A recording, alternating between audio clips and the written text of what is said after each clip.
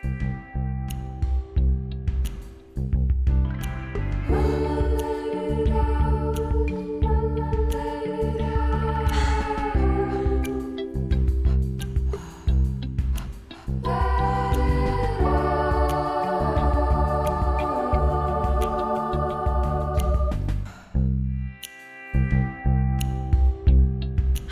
welcome back to the podcast. This is season 5 and year 5, I can't believe it, of Let It Out. I started this podcast back in 2013, 5 years ago this month. And I couldn't be happier that I did. You've heard me say this before if you've been listening for a while, but this is the greatest thing I've ever done. If you want to start a podcast about anything, you should, and I will help you. Email me. My email is in the show notes. Of all of the many things that podcasting has given me, I'm most grateful for all of the people it allows me to meet and have these long-form, meandering conversations with, like today's guest, Lacy Phillips, who... wow, she is magic, from her style to her aesthetic and her tea infusions, and not to mention her message and what she does as a manifestation advisor. She really inspires me big time. Her work has been so meaningful to me. I was actually pretty nervous to meet her in person because often when something is so meaningful to me, I just don't want to be let down. And with her, it was honestly the opposite of being let down. She is so real. She's the real deal, you guys. She is kind. She's genuine. She's smart. She's articulate and so beautiful in all of the ways. I could gush about her all day. And honestly, I basically do. I've been telling everyone about her and her site, Free and Native, since my friend Katie showed me her a couple months ago. And if you are new to the podcast from Lacy's tribe or just new in general, welcome. Thank you so much for listening and finding this episode. I know you'll love this episode with Lacy because she's wonderful in it, as usual. And hopefully you stick around to the end. And also, I hope you peruse the very robust archive. Stick around there. There's over 200 episodes.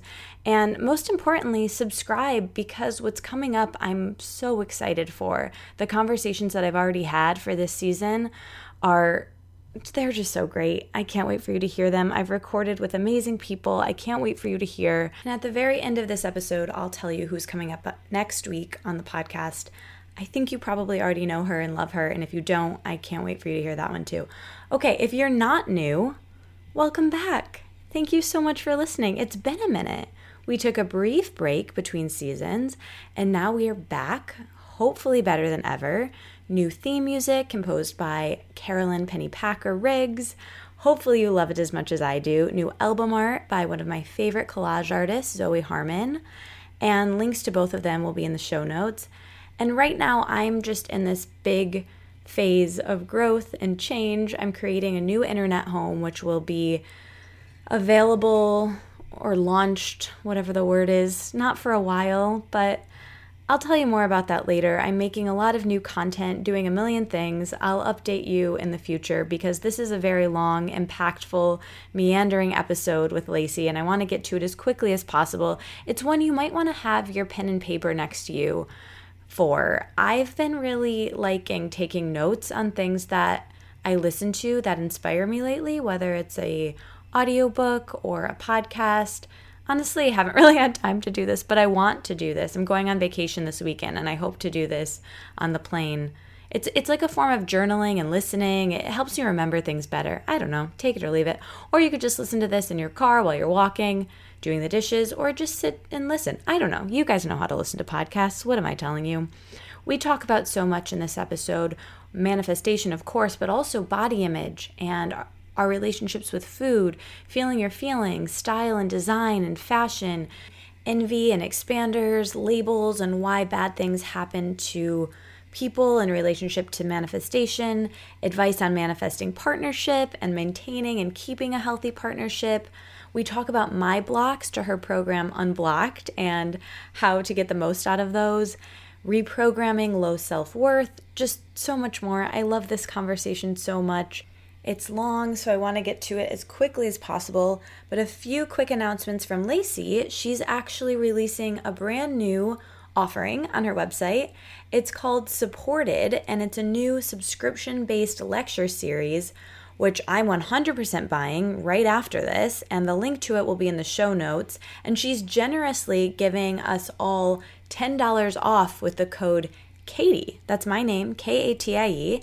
And she gave me a heads up, so listen carefully, that her platform is pretty finicky. So if you don't enter the code correctly, it ends up charging you full price for whatever you're buying. So she said to put a little sentence describing how to correctly use the code. You guys are smart people, and I'm sure you'll figure it out.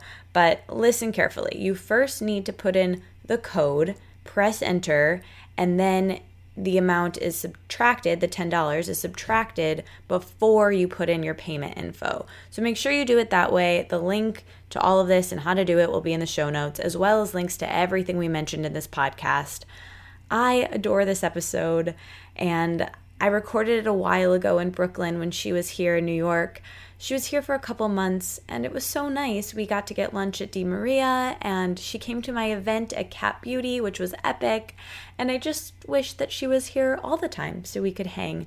But at least we got to do this podcast, and you'll get to hang with her and me and eavesdrop on our first friend date, which was so lovely. I hope you guys enjoy this episode as much as I did. I'll talk to you later, and that's it. Enjoy. Bye. Today's episode is brought to you in part by FreshBooks.com. You know FreshBooks. You love FreshBooks. If you've been listening for a while, you know that I use FreshBooks. I love it. It's the easy-to-use online cloud accounting software. You can personalize the colors, and you can even add your logo. It's great for sending invoices. It really makes you look buttoned up, and it's great for tax season. You can even set up FreshBooks to import expenses directly from your bank account, so whenever you purchase something for your business, it instantly uploads it to FreshBooks. I love it, and FreshBooks is ridiculously easy to set up. It's made for people who don't like dealing with numbers and their taxes. Right now, FreshBooks is offering a free 30-day unrestricted trial to our listeners. So to claim it, just go to freshbooks.com/letitout and enter "Let It Out" in the "How Did You Hear About Us" section. That's freshbooks.com/letitout and enter "Let It Out" in the "How Did You Hear About Us" section. Thank you, FreshBooks. Guys, I love a clean apartment, but what I don't love are the nasty chemicals found in traditional cleaning products, and that's why I love today's sponsor, Branch Basics, a very cool, sustainable, and affordable cleaning product line. Their products are all one multi-purpose concentrate that makes cleaning simple, affordable, and sustainable. All of their products are refillable and significantly less expensive than similar single-use products. They are not only safe, but their company also is eco-conscious and completely sustainable. I really love these products. They work on everything from sticky messes to terrifying stains. They have really made my life easier. I use them on everything from my laundry to cleaning my bathroom. Check them out and get 15% off your order of Branch Basic products by going to bit.ly/LIO Branch Basics and entering the code Let It Out at checkout. That's bit.ly/LIO Branch Basics and enter the code Let It Out at checkout.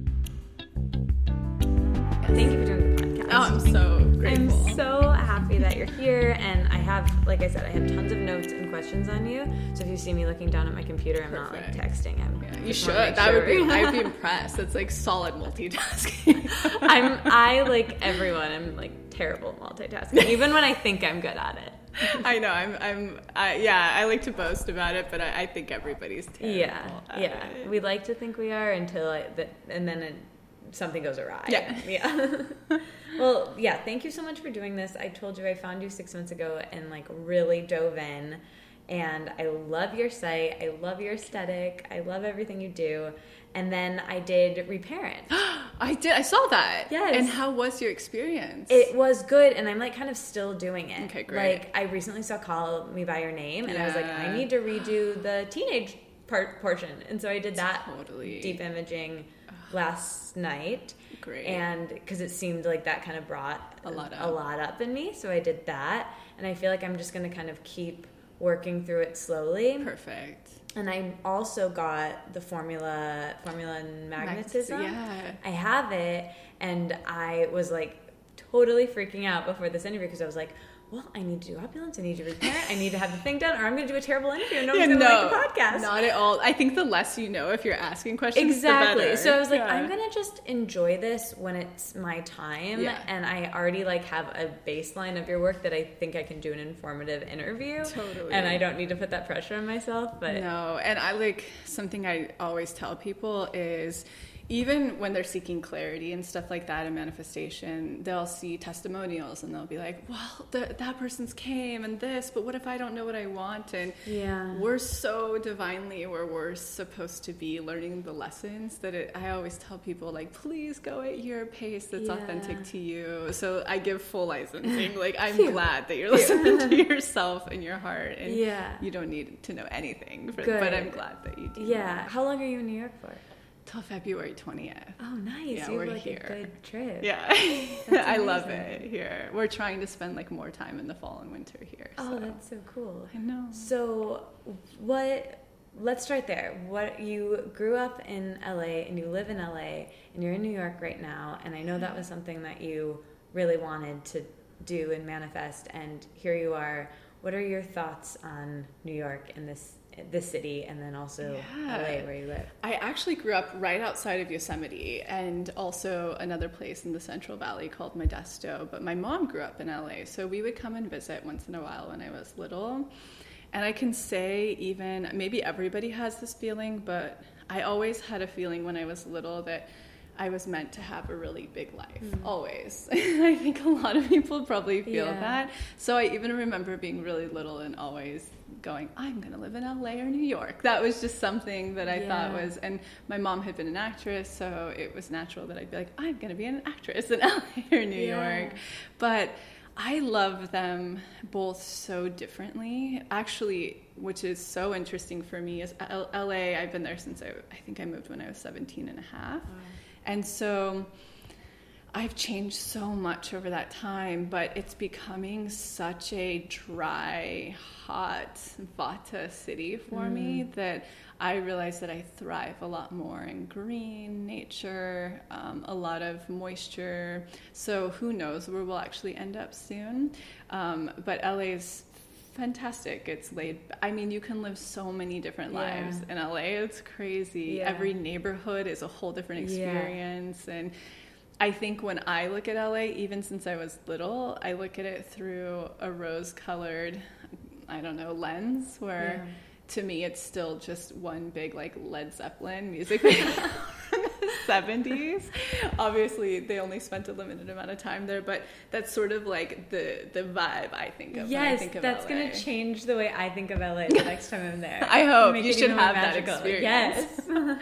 And so New York, I came here actually for the first time when I was 17, and back like 4 years ago, I came for a little, and then we've been coming because my fiance has a clothing line, so he comes for market all the time, and I have a lot of clients here, so we just schedule those visits at the same time, which are 4 times a year.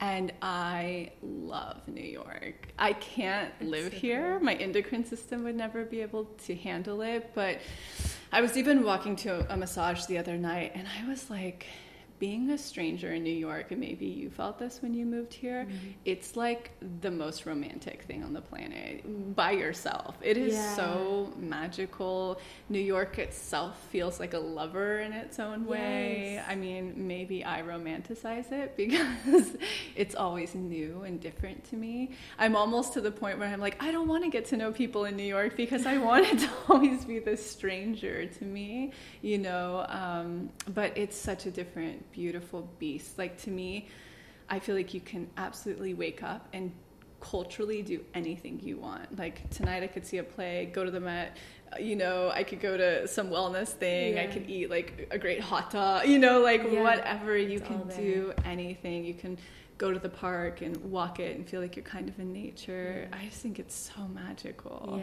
But to me, I've always there's probably like a weird old soul connection because I've been manifesting living here fall and winter.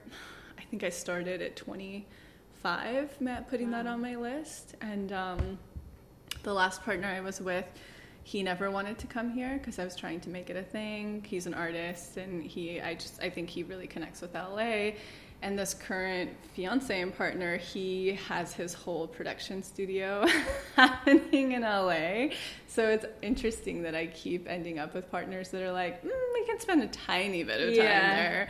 Yeah. But if I were by myself, I would live here September 1st through January 1st, and then I would live in LA the rest of the time, or maybe somewhere, maybe just summer there and somewhere a little bit. I just got back from Scotland, and I would move to Scotland tomorrow. Really? What was the connection? What was the...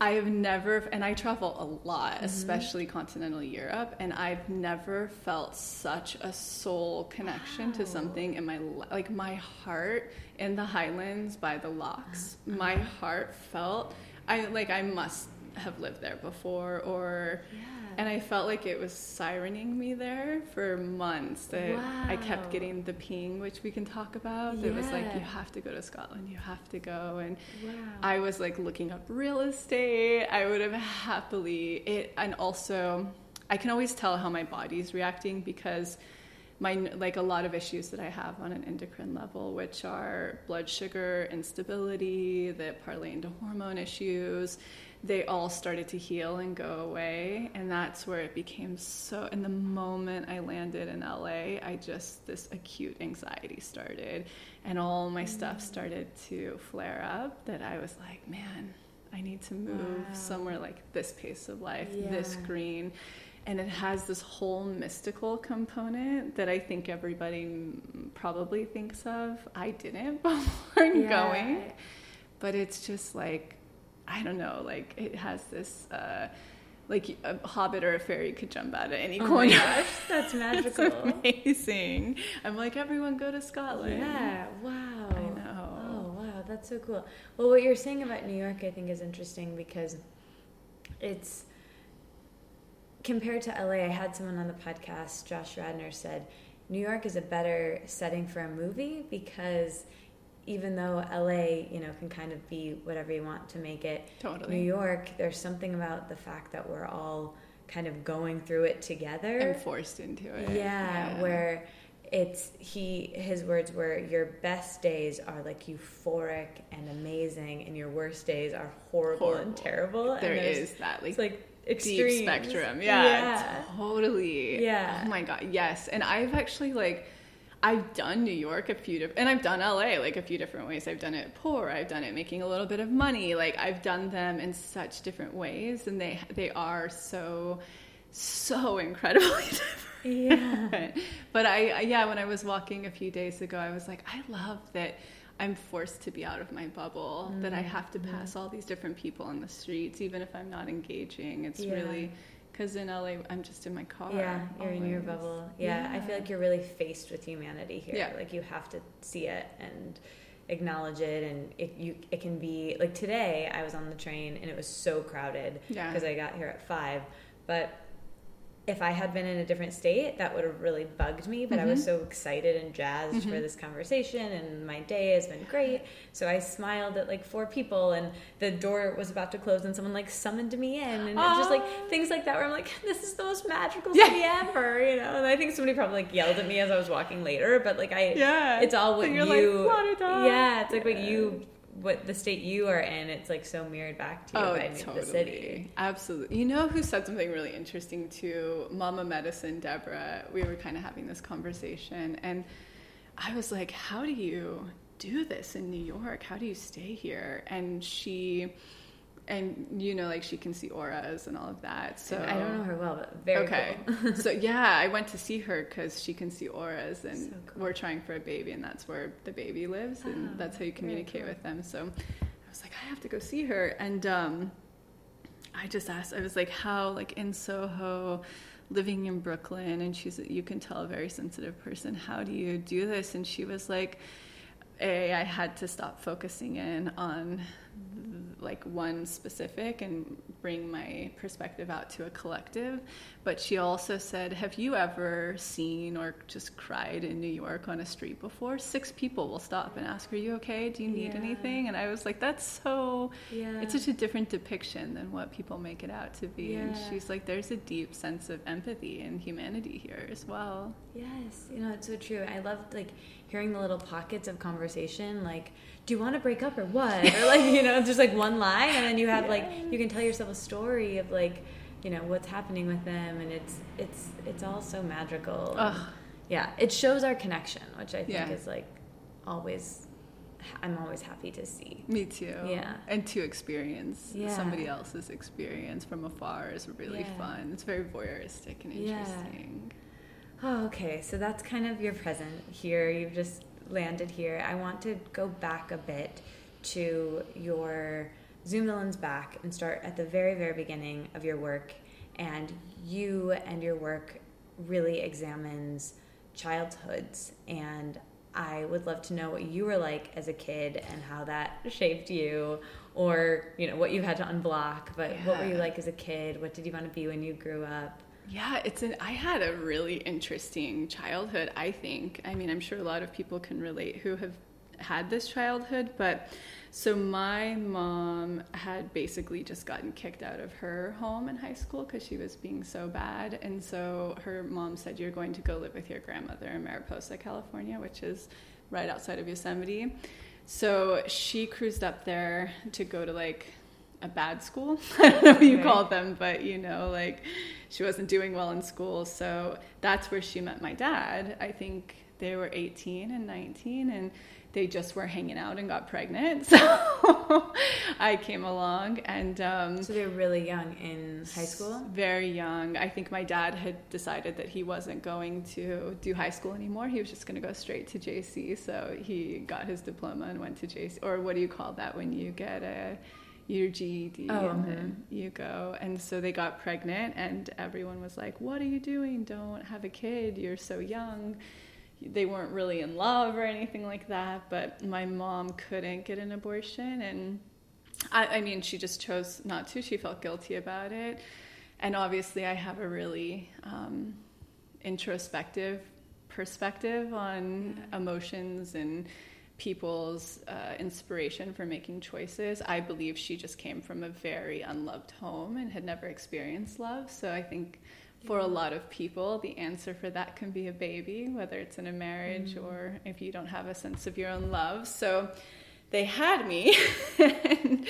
And I then was in a really interesting situation because she was a waitress, he was a roper, and then had to go get a real job, which became, he became an insurance salesman and then broker. And then when I wasn't with them, because they split up relatively soon, I had a whole bunch of other caretakers that raised me. So I had a total village. I lived between like 4 different households in 1 week. Wow. It was insanity. Wow. So I had my aunt and uncle who they are my father's sister and her husband, and he's Iranian. So I had this really like incredible dynamic of modeling that's Middle Eastern and that culture, which is very family oriented, and he loves children, so he was really present with us. So they were very educated and stable and made great money, and I have 2 cousins that are their sons, and we're all kind of the same age, so they were kind of my brothers growing up. And then aside from that... Are you still close with them? I am, in a way. We've lived apart for so long because they're still in my hometown, and I love them so much, and I love watching their kids, grow up. But we haven't really lived in the same town since we were 17, so it's so hard, even though I know we love each other so much. It's hard to be hyper close. But they're fantastic. And then my dad's parents also helped raise me, and they were kind of my like biggest sense of modeling for caretakers. They were truly like the most loving, the most stable. It's also where I was first introduced to anything alternative, because my grandmother was really into it. She was a medium, and they had a house in Santa Cruz, their summer house. So we were always there, and she was just always into weird shit, like bathing nude. And I mean, just it was all around, like crystals, all the things. And so I really got that from her. So my childhood, it was like, that's a lot of the good. Obviously, I think that a kid being raised by two kids in a lot of different homes has a lot of places where the ball can be dropped with self-esteem and connection and, you know, stability, which is, I think, so important when you're growing up. So for me, by the time I moved to LA and I was an actress, I think even though I came off as a very confident person, I think my self-esteem was pretty low and insecure. And I don't think being a model or an actress helped that in any way. It only fosters those insecurities. And I do always like to make the point and tell people, when you see, and a lot of my body of work after April of this year is going to be centered on a whole new collection of work of authenticity. But when you see these, for instance, I'll pick celebrities because it's a pop culture that so many people are familiar with in the collective consciousness. But when you see someone like Angelina Jolie or Jennifer Lawrence, or someone like Gabby Hoffman, who is incredible, but not the traditional, you know, starlet, it's fascinating to watch when you see them in an interview. What makes them so magnetic? There's many things, but what truly makes everybody tune in and can't take their eyes off of them is how they are so authentically, vulnerably themselves and not trying to do an ego dance. They're very detached. They're really, really just vulnerably being honest. And, you know, when I work with artists, and myself included, when I reflect back on this, I was so not in that place. And it really was such a reflection of how, I mean, growing up with my mom alone, and she grew up in a household of sisters where everyone was so beautiful, but there was a raging alcoholic father, a totally ritualistic religious mother, and so there was no love, there was no self-esteem, no self-worth, but what they all were loved for constantly were their looks. And so that was very much inherited for me. So a lot of my worth came from beauty and looks and everything external, and I had no true sense of what my authentic uniqueness was inside. And so when I started to actually manifest a lot and throw away what I call sort of pop new age, think positive rhetoric, and started to do the work on my self-worth and self-esteem, I was like, oh, look what's starting to show up when I step into my authenticness, my truth, and then also my power. And that's where I started to kind of figure out this whole process of like, that never fails me. That is fascinating. So it's so cool how you've debunked so much of this through your own experience. So you're in LA, you are acting and modeling, and I think I heard you say someone gave you a book on manifestation. Totally. Is that how it came to you? And so talk a little bit about that time, and then I really want to get into some of the concepts. I have a few that I want to hit on, but really maybe addressing this, what you were starting to say about the, you know, pop self-help and all the Abe books and the whole gang. And you know, I've been in a place where I've used it as spiritual entertainment. Totally right. It's like laughable. Like I'll turn on a video of like Abraham Hicks pimple, Abraham Hicks relationship thing, Abraham Hicks whatever, like just wanting something. And then not understanding really how to use the concepts. So that's how it came to you. So then did you have success with it? Tell us everything. So this is a great question. So so my mom's like a hyper Libra, very, very intuitive. I mean, she's very naturally a medium and also very clairvoyant. Things come to her in her dreams constantly. So even though that was so bad in her household growing up, which anyone, if you have a sensitive child with extra what do you call that? extrasensory abilities. I think so, yeah. It's really important to give them confidence in that, and to, I don't know, not be afraid of it, because her mother was very Catholic, and a lot of biblical writings, you know, talk about how bad that is. But I think we all have gifts. And so she was always really into it, secretly into it. And we always had a family intuitive, and she did tarot and all of those things. And so it was a family intuitive that I finally consulted when I started acting. And what's actually really fascinating, and this isn't to boast about me in any capacity, but she, you know, saw this and told my mom right before she'd spoken to me. She was like, I see Lacey winning an award, and she's going to be really big in the world, like Oprah. I don't see it like acting. And I remember being like, fuck that. She's not right. I'm going to be so big at acting. But that's really fascinating when I look back at her old premonitions. She's so right. And she had said at the time, too, with my mom, she was like, you're going to go into the medical field, because my mom's a paramedic now. My mom's like, no way in hell will I ever be in the medical field. So she's fascinating. But the book that she did suggest, when I was like, what do I do for acting? I am so poor, you know, like, how do I kind of control my reality in some sense when you have so little control over it in the arts? And she had prescribed the book, The Game of Life and How to Play It. It's a very old book from the 30s.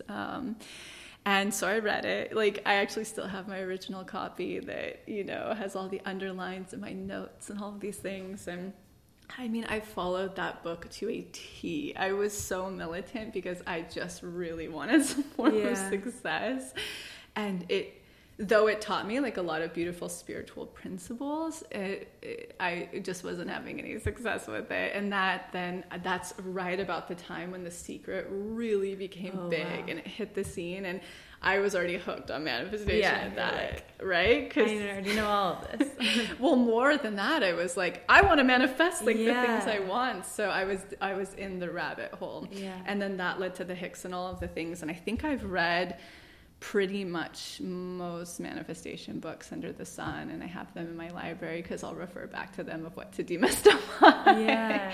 But so I think I got really fed up. It was around 25 that I finally was like, okay, these things, I've been thinking positive till I'm blue in the face. I've been following all of this, like keeping my thoughts, like really trying to keep them in the yogic life, not Kundalini yogic, but like more of what we practice in the West, where it's like peace and love, and I'm really fucking peace and love. Yeah, but then I'm gonna go in the parking lot and like flick someone off. Totally, or have a freak out or a meltdown. But I'm not going to acknowledge those feelings because I really want to move them back into the positive, so that vibration doesn't attract this badness to all that superstition. Yeah. And so at 25 was around the time where I was starting to actually do some work on myself and starting to step into my power. And I started to actually notice it with relationships first. Relationships are what made me learn this modeling pretty quickly, because I saw that when I would step into my worth and turn down tests and all of the things that we can talk about in here,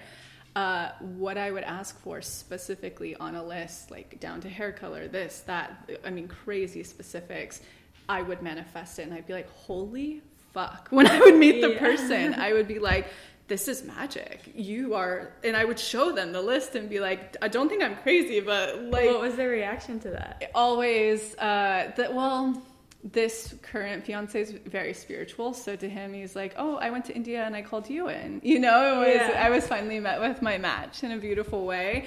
And he's so wonderful. But this is something I will say about Tauran men. They're usually, unless they've gone through some sort of big trauma, Tauran men are so earthy and so into groundedness and pleasureness that they don't have a big spiritual connection. So to him, he'd always be like, oh, that's cool what you do, but I do this, which is none of that. So we couldn't rejoice in that together, which is totally fine. But things like that would happen, I mean, constantly. And so I started to go, okay, fucking throwing away all of these books that have failed me, and I'm going to just start doing what I do, or playing with energy. And I've always had a really weird gift that I was born with, and maybe it's because of my mom, where I understand energetics very well. Like, for instance, I can tell if this thing happens, this thing will follow. I just am very understanding of how energy fills space and how it moves. So you had that before you even started reading the books? Absolutely. Okay.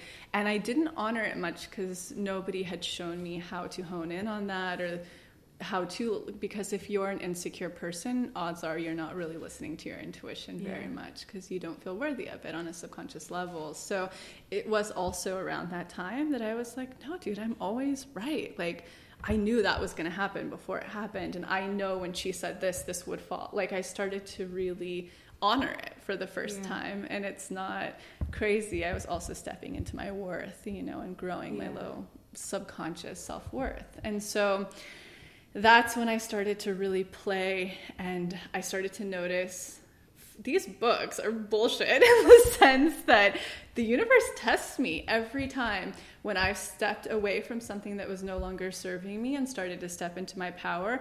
I would get tests, and I started to get to the point where, and forgive my language, but this is just how I speak, where I would be like, don't fuck with me, universe. I'm not playing around here. Like, I asked for this and I'm not settling for less. And that's when it would show up. So it was like I was doing the work. And then I started to realize too that until I had seen enough and believed enough of something existing, there wasn't space for it to come through. So a lot of everything I teach was just through my own research, through trial and error.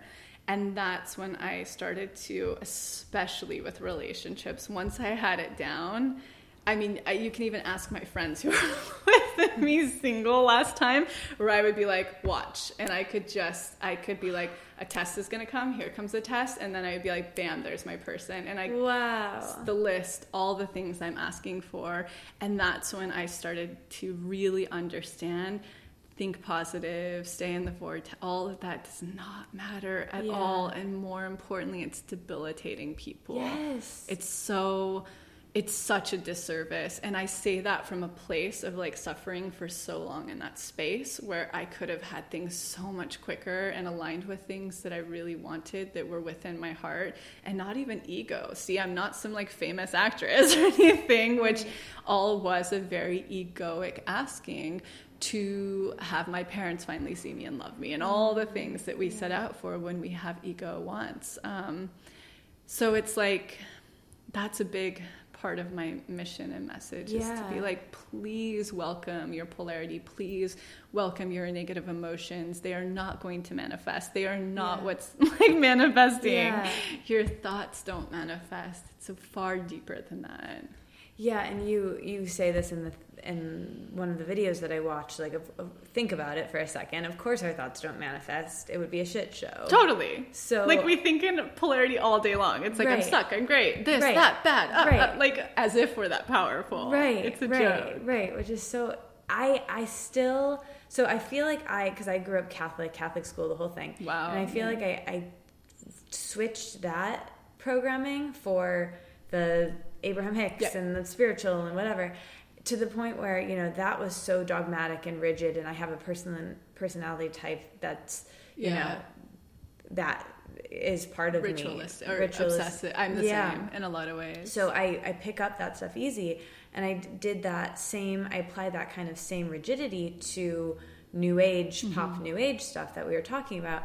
And then, you know, finding your work is like this breath of fresh air. It's like taking off a shoe that's too tight. Good. But I will say it's taking time. Like, even now, I had all these weird rituals of like, if I thought something that was bad or negative, I was like, don't focus on that, like, quickly think of something else. Me too. And I even had this thing that I would say where, like, and I actually did it just now, like, during this conversation, because I'm like, oh, this is so good. I'm like looking at the recorder, I'm like, did I press record? I had a moment where I was like, oh, it's not going to record. And then I say in my mind, when I say something that I don't want to happen, I'm like, cancel. Oh, this thing that I see, all these superstitions. So mine would be, because that book, the first one I mentioned, would say, you know, bless the person and just send love, like to cancel out the energy right away, like send the, and so I'd always be like, I bless them, I bless this, and it's like, this is such bullshit. Yeah. But you know what's really funny? I have this Ukrainian friend that we were really close friends when we were in our 20s, and it's so fascinating because I think every culture, just back to prehistoric times, we all have superstition for how things happen. And so she has, I mean, the Russian culture is so superstitious, where it's like, never step on a right foot, don't do this if you do. And it was funny when I would start to notice that, I was like, oh my God, this is me, but just in spirituality. Yeah. And I had also so many of those. And that's where I'm like, guys, please let it go. And if there's anything anyone takes away from this podcast, like there's a few things that are truly making someone manifest, but the most important, I believe, is that your authentic energy, the universe, God, source, vortex, I don't care what you're working with, I believe its only objective is to get us into our true authentic nature of why we came here. And guess what? Everyone's so unique and different, and as human beings in the human experience, a lot of that isn't pretty. And that's where, if we can start to just welcome who we are truly, our true authenticness, and we can get closer to that, watch what starts to happen in your life when you honor that. Yeah, that's alignment. That's kind of everything. That's when people say flow, like whatever. Alignment is when you're aligned. Being authentic. It's being authentic. And like I tell people, authenticity isn't something that you're doing. It starts to turn into honoring you. So it's like a great tiny exercise I'll have when people are so far away from truly listening to their intuition and themselves and not understanding what is authentic or not. I'll always tell them, these are people who they've had so much shame happen, or they weren't pretty their whole lives, or they had a mom that was very emotionally abusive or verbally, or these are people who have shrunk so small that they're people who actually benefit from having an ego. They really benefit from starting to step into that ego, which ego starts to mean individuality, separating from the collective consciousness. And sometimes that's the perfect medicine when you feel no sense of worth at all. So when people are starting to play with the energy, and this is a lot of what my work will be about in the rest of the year, just the energetics around authenticity, because I understand energy so well, where I'm like, the opposite is usually always more magnetic. And that's not the truth for everybody, but what I mean for that is I'll have people start to, all day long, just look at their preference, and I have them question. It's just so simple, where I'll be like, all day long, I want you to look and go, I like that, I don't like that. I like this, I don't like that. And starting to learn who their authentic person is. So for instance, if something comes along and they're like, I love this, I like that, I have them question, do you? Do you really? Is that programming? Do you like something? And there's no right answer. You can only lie to yourself. Your true authenticness, that is your magnetism. So it doesn't matter what it looks like, if it's positive or if it fits into some mold. Your uniqueness is actually what's going to magnetize everything to you when you step into that and you expand. Wow, okay, this is blowing. That's such a great exercise. Yeah, that's a big one that's so small. Like, people are always like, I don't have clarity, I don't know what I want to do. And I'm like, okay. We got a lot of questions. Okay, good. And like, number one, you can sign up for the newsletter right now on the blog, and you'll automatically get a deep imagining and some exercises to start learning and deep imaginings, or my hypnosis process, are starting to just look at and understand. People who go, I don't have clarity, they divinely aren't supposed to yet, because they're picking up lessons and learning things that they're supposed to, that once they do have that clarity, it will all hit them and come together, that they had the tools they needed to follow through with it. So it's like, if you're in an unclear area, even though it feels so frustrating, it's actually one of the most magical spaces to be in, because you're discovering yourself and collecting everything you need for that moment you hit your clarity to move forward.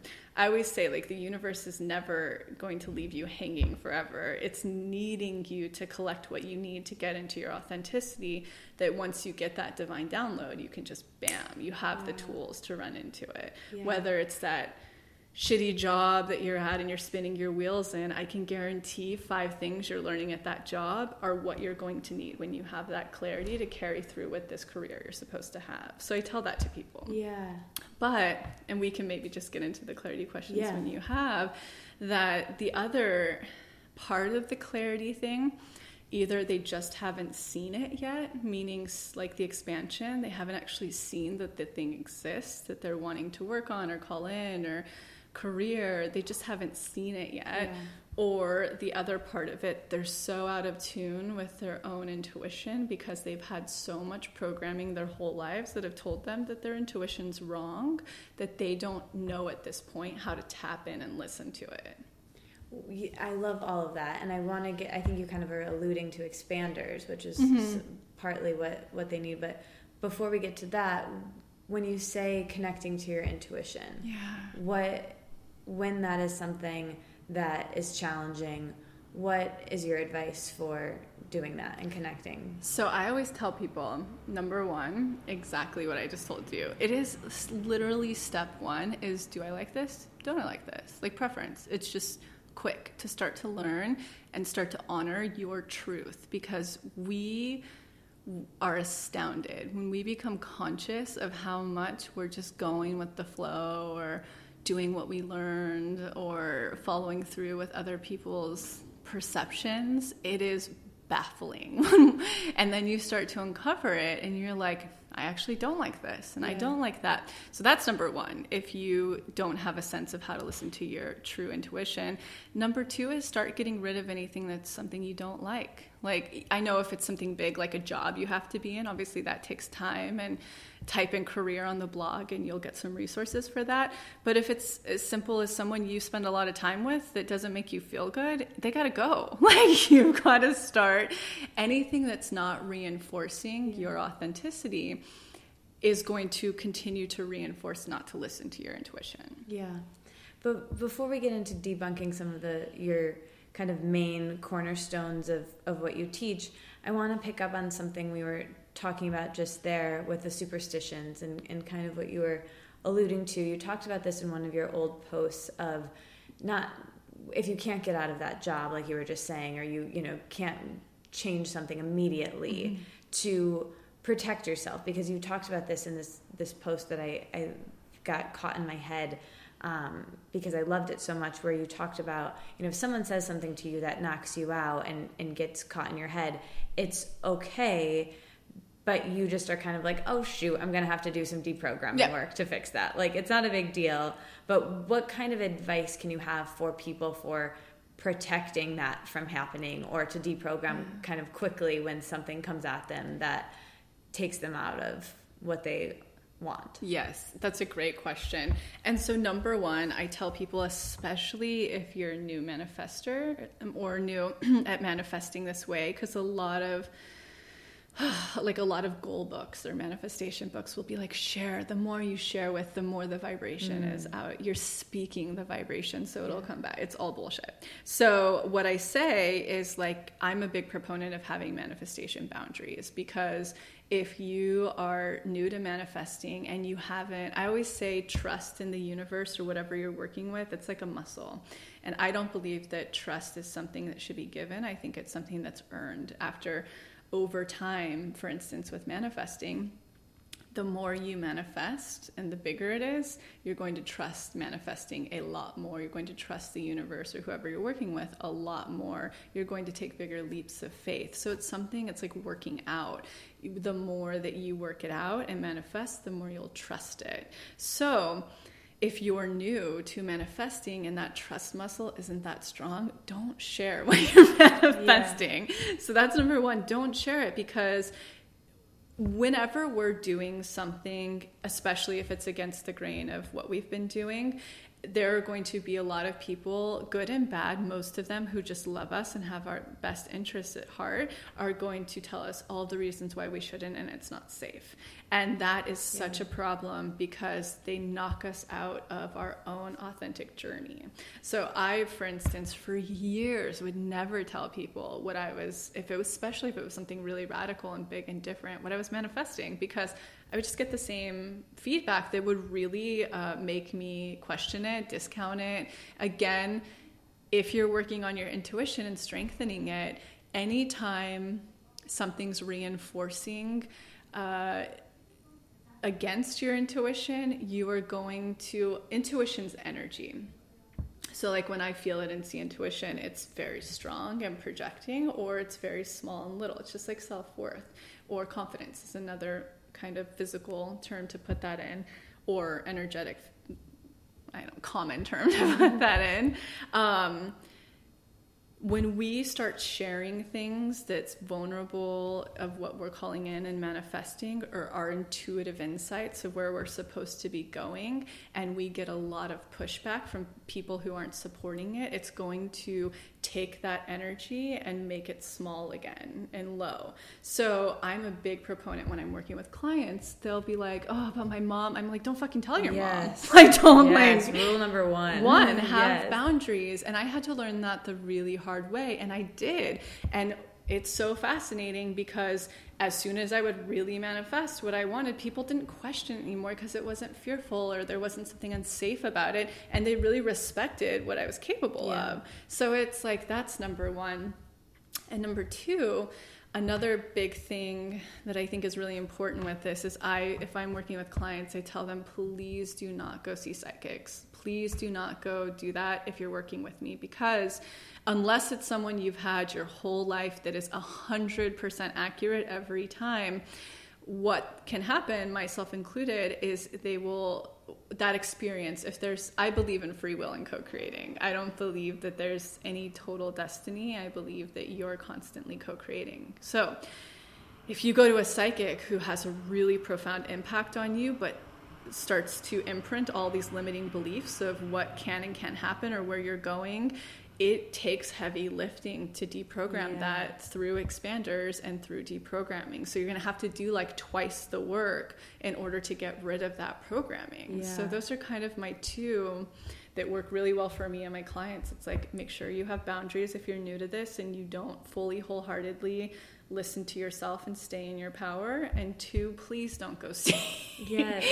Like I have clients that will, because I understand when we're in a place of needing hope and needing insight. If you have an intuitive you seek that never tells you futuristic things, but they'll intuitively comment on like, I feel that this is good or that, of what you're already coming up with, fine. But please don't go to like futuristic people. Or if you're working with me, don't do it. Just because it's going to take a lot more work if it goes against the grain of what you're manifesting. I'm so glad we talked about that, because I think that's so important for doing this work and getting the results, or getting, feeling the clarity is not to be knocked off, and those things can knock you off so quickly. Absolutely. I'm glad we covered that. Okay, something else that I want to get into. So you say, and you believe, and I also believe, that our beliefs are what we manifest from, not our thoughts, which we've been talking about. So let's get into our beliefs and deprogramming, and talk a little bit about, your offering Unblocked, especially Reparent, and why, I mentioned that a bit at the beginning, but starting with childhood and going back that far, and specifically why shame is so harmful. Absolutely. So what I started to learn for myself, obviously what we said is, I was like, my thoughts aren't determining a lot, because I'm spending an excessive amount of energy trying to be positive and trying to visualize what I want. And so I started to... It was really weird and intuitive. I was so young, and I remember being on the beach, having studied nothing in psychology or anything like that before, and questioning myself. I was actually looking at patterns in dating of men who had showed up in my life, and I was like, I'm just so curious. Do they resemble anyone from my caretaking, like whoever raised me? And every single one of them represented someone who, and so I'm different than a lot of people because I have so many caretakers. So when we have so much different imprintation, we're attracting so many different types of personalities. I relate to that so much. My mom was one of 6 and that same sort of thing. Village. So fascinating. It's so fascinating. And, I mean, that was so young, and I started to really journal, and I was like, wow, it's actually interesting because this one particular person in my childhood, they are the reason why I'm afraid of this. And I started to map and look at stuff, and I was like, this is really limiting me. And this was super early on. And then I started to myself like study a lot of different modalities in psychology, and I started to go, wow, this is profound when you actually do work. And not in psychology, unfortunately, a lot of it is talk therapy. So it gives you a lot of awareness, but nothing was a deeper subconscious situation. And for me, I started to realize that obviously I don't believe thoughts attract what we want. You know, they're not what are the drivers for manifestation. I believe it's beliefs, but even more importantly, subconscious beliefs. And I started to notice when I would do my own versions of mapping, I was like, every single block relates back to childhood. Like, I'll find something in my 20s and I'll be like, yeah, but did this ever happen earlier? And it would always, and like about 14 or 15 is when it felt really solidified. When I would map, it would always come back to under 14 or 15. Wow. The original belief or the original dynamic or relationship that I was continuing to manifest today, whether it was coming or not coming. Obviously, if it was coming, it's because I felt like I had worth on the subconscious level. If it wasn't coming, it was because I didn't have worth, that something had programmed that I was unworthy of something through shame. Wow. And so shame is the biggest creator of our shadow when we're growing up, and even in our adult lives. Shame, you can thank shame for anything you're not manifesting in your life, or you can thank having never seen it on a subconscious level before.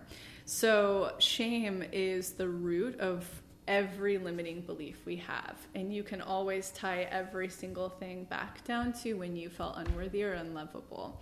However, it's in the subconscious state where you can actually manipulate it and shift it. And so when I work with people, it's through hypnotic, which you've experienced. Mm-hmm. It's a lot of hypnotic work, because that's like where the beauty of neuroplasticity comes in, where we can legitimately recreate our neural pathways and the way that they circuit and connect. And so when I started to do a lot of that on myself, I started to see that the world showed up to me totally differently. So much of my model and my message is, we're not manifesting from our thoughts. We're manifesting from the imprintation that was developed through the ages of 0 to 14, which all comes from peer programming, media programming that we witness, relationship modeling through our caretakers and our parents, how our parents viewed society, how our teachers told us if we were worthy or not worthy. And all of that's comprised, and it's what we're still manifesting today, whether good or bad. Every single dynamic, every single thing that's coming into your life is from an imprintation you picked up during those years. And so, yeah, I know it's a lot. It's a lot. And it's so, it's, don't worry, everyone, because there are programs that exist because of this amazing woman that I'm sitting across from who can help you to really solve this Velcro, and we're going to get there, and we're on the way there. But quick pit stop. So you realize, you get so into psychology and start realizing the subconscious and mirror neurons and all of these things. This is when you're still really young and acting, and after you read those books? No, this was in the last 5 years. Oh, wow. Yeah, okay, so through more recently. So many. Yeah, it was probably, the last 5 years, I would say. That's when I started more of the hypnotic work, was around 5 years ago. And then I started to really develop my process through tons of reading and so much, and honestly so much of it has been intuitive as well. Like, I'll discover something and not have a language for it, and then I'll pick up a book on shadow and I'll be like, that's the terminology. So it's like, this is a really weird thing to share, but like, for me, I feel a lot of this information is channeled through me. For whatever weird reason, I'm supposed to be helping people on this level. I don't know why. I certainly didn't choose it by any means. And so for me, I'll get a lot of channeling during meditation. I'll get where, for instance, something will come to light where it'll be like, it'll be like that thing that they're denying about themselves, that they, feel shameful and it triggers them. If they were just able to start to accept it, that, and really live it and own it, then it would kind of block that. It would open up that space for them to manifest. And then I would stumble on a book that's all about shadow, of like rejection and starting to integrate your aspects of self. That's what I think is so interesting about your work, is because, so for me, I don't need the science. I don't care about the psychology. Yeah. If somebody who I like and I connect with and I relate to will tell me, I will do it. Okay, like I cool. will, that's me. Yeah. But like my boyfriend, for instance, or like a lot of people I know want to know that this is steeped in psychology, or that this is like, this is what this is and this is what this is. And then it works the same for both people, but people just have different lenses on it. And I've heard you talk about it in both ways. Yeah. I've heard you articulate it with the psychology and breaking down exactly what's happening that way, and then I've heard you talk about it in the more intuitive way, and you really blend both. Yeah. And I think what strikes me most about your work and why it's been so meaningful to me recently is because of how articulate you are. You are so articulate and clear, explaining, just sitting across from me. I've been thinking about it this time, and I've been, preparing for this, listening to you on other podcasts, and the way you write, obviously, but you're not only so articulate with it, but you're also relatable and funny and so engaging. So I feel like it. Like, can you just live with me? This is amazing. Can you be my PR person? Of course, I'm on it. But really, I think that's something that, like, we were kind of tongue in cheek saying earlier, of like, not another guru and another moon circle, and I'll bless them. In your old words. But it's kind of like it's nice to let's just be real, and let's just talk about this, and this work is really meaningful, but also it's okay, and it's light. Don't take it seriously, right? Yeah, right. I guess it's not really just a question. That's more of just what I'm thinking. But have you always been so articulate? Have you always been a good writer, and talking about these things comes so naturally? Well, what's so fascinating is, like, I don't consider myself a good writer. There was a very long period of time that I was like deeply insecure about it, because since I lived with so many caretakers, I also moved schools constantly, and I just didn't have many people that cared about my homework too much. I mean, they wanted me to do well, but they also couldn't sit down and take the time to do it with me. So I have like a terrible grammatical sense. I'm dreadful with all sorts of things, like spelling. So what I think in a way, even I remember my 4th grade teacher pulling my dad aside and being like, she has a real gift with writing. This is something you guys need to develop, rather than like sports and things like that. But I think for me, I've always been a personable person. I've always been articulate in a lot of ways, but it wasn't until I started doing a lot of work of just owning who I am and where I'm at and letting that shame go. For instance, having a lot of insecurity around my writing. I put it on the blog. Like, a part of my owning process is to put it on the blog all the time. Like, I would get people that would email. I'm like spitting while I'm talking. I would get people that would email like once a week, and they'd be like, I noticed all of these errors, but I love your writing. I have that too. Can we trade for copy? Yeah, that's exactly. Like, nah, if you don't like it, don't tune in. Like, it's who I am. Yeah. So when I started to own it on the blog, I'll say all the time, like, I have a terrible sense of grammar. I just own it. That's when that's when we're starting to learn energy. It's when I could step more into my authenticness instead of being so shameful and like not sharing things or not having a blog of all things, because I'm afraid of my writing, or rushing out to go academically, like teach myself. That's all shame based. I just have a message that I'm channeling to people, and the beginning kind of modality for that has been writing through a blog. It's obviously turning into YouTube and things like that, but it was just something I had to get through. So it's like, I don't really care about, you're missing the point if you're looking at that. So to answer that in a layered way, I think when you can start owning all of your shame, your faults, and really stepping into that power, and this is very different than ignorance. I'm not talking about being like Because ignorance, when I see that energy of ignorance, you can see that a lot, for instance, with politicians. That sense of ignorance, it's a different way of rejecting your shadow, right? Because you're like, it's the other spectrum where you're becoming so egoic about it. And so it's just another form of protection. But when you can actually release it all and own it and just be like, this is who I am, this is where I'm at, that's a different form of authentic magnetism. So I think when I started to own that, to be truly honest, people started to tune in more because it was me. I'll get people who, will come to me and they're like, how do I manifest it? It's funny. How do I manifest a bigger social media following?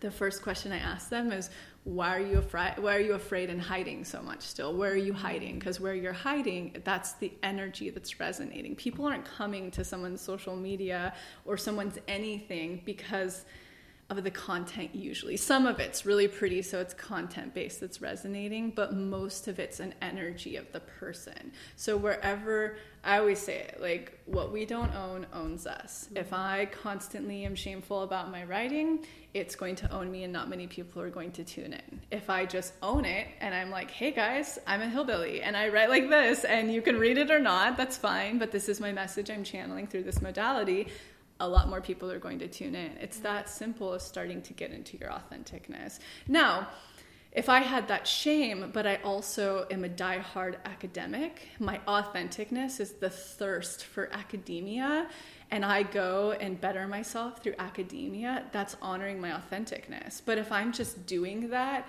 in order to be more pretentious or interesting or respected, again, that's another way of getting further away from my intuition and my authentic self. It's another form of what, say, a politician's doing. I'm just hiding behind a different mask rather than owning my truth. Wow. Does that make sense? Yes, it makes so much sense. I want to go back to the thread of where we get with Unblocked, but while we're on this, you talked about something recently that I wrote down in my journal because it really resonated. It like hit me hard, where you were talking about authenticity as a little pearl within us, and we are, I guess I have you right here, but I'll try to articulate and you can tell me. So basically we're protecting this pearl within us, and we all have these different, how thick our shell is based on all the things that we picked up like Velcro through our lives. But the more we let it out, like you were saying, with, movie stars and people who are really magnetic, they're magnetic because they're using their pearl. Yeah. Or they're showing their pearl. They're showing their pearl, yeah. So is that something that, and I think you brought that up because you were like, when you're from that place, when you're using that pearl within you, and then you don't feel depleted and you can have more energy. Can you talk about that? Absolutely. So I always look at my most magnetic clients. I have a handful of them and a couple of friends who are so magnetic. I feel like they're aliens that have been transplanted onto the planet. Cool. Who like probably, me too, who like bypass shame somehow, or lots of shame. So to start this off, I first want to say, all of us came onto the planet as our authentic selves, right? And of course, if we want to get super hippie and spiritual and out there, which I kind of try to avoid a little bit because the message doesn't resonate as deeply with a lot of people, but our souls, whether we're new souls or we've been traveling for a long time, we've also picked up shame and pain and all of this stuff in past lives. But I'm going to start with this life. So when you come onto the planet and you're born, you are truly your authentic state right then and there. And if we were to completely, change parenting as it is today, which I think is going to take a lot of years and centuries, the true way we should be raising children is to watch their pearl, their authenticness, watching it unfold, and us nurturing and guiding that. So if a child's showing you their strengths and their interests and their gifts, allowing us in a very safe way to nurture that, to find them mentors for it, to not shut down anything that they're going through, all of that, like to let them unfold and so gracefully bring those gifts and their authenticness brighter and bigger. If we did that, everyone would be an incredible manifestor on this planet because they would be so truly their authentic selves. However, that's not really the case. I would say, I'm yet to meet a parent who can really do that. And I myself am not a parent yet. I'm sure I'll fuck up all the same, So without realizing it. Because I have my own programming that I'll put on a kid. And I always say there's only a few things you can really give a kid. One is self-esteem, by what I'm talking about. And 2 is believing in all of their dreams, all of them, and giving them resources, even if you don't have money, finding ways to trade and help them. Like that's the other big one. And then also not shutting down any of their natural inclinations, meaning like their sexuality, their philosophy, their sport, like whatever their thing is, please, I don't know. That's such a big political topic. But if you can do those 3 things, you're going to have a child that's a pretty good manifester. So that's where I'll start with our authentic selves. Now, the work that I teach people is trying to crack open that big shell that we're all. And the way that I like to put it is most of what we are today is just a total compilation of an ego shell that's around the pearl, meaning that everything we are, whether it's from what we wear to our interests to where we live, is usually what we were loved for when we were little. So when we're tiny, we are so organically, authentically our own person. However, if there are circumstances around that are shameful, because we're an evolutionary species, and when we're doing things that won't receive love and nurture, because we won't eat, be fed, and survive, we kind of put that away into what's called our shadows. So we start to get rid of those true authentic bits of ourselves, and we become the shell of what was loved and what was accepted, what did get us further. So that's why when people are in stalemate and they're not manifesting a lot, it's because that they're so far away from being that pearl. And even when they think they're close, they're still usually pretty far away.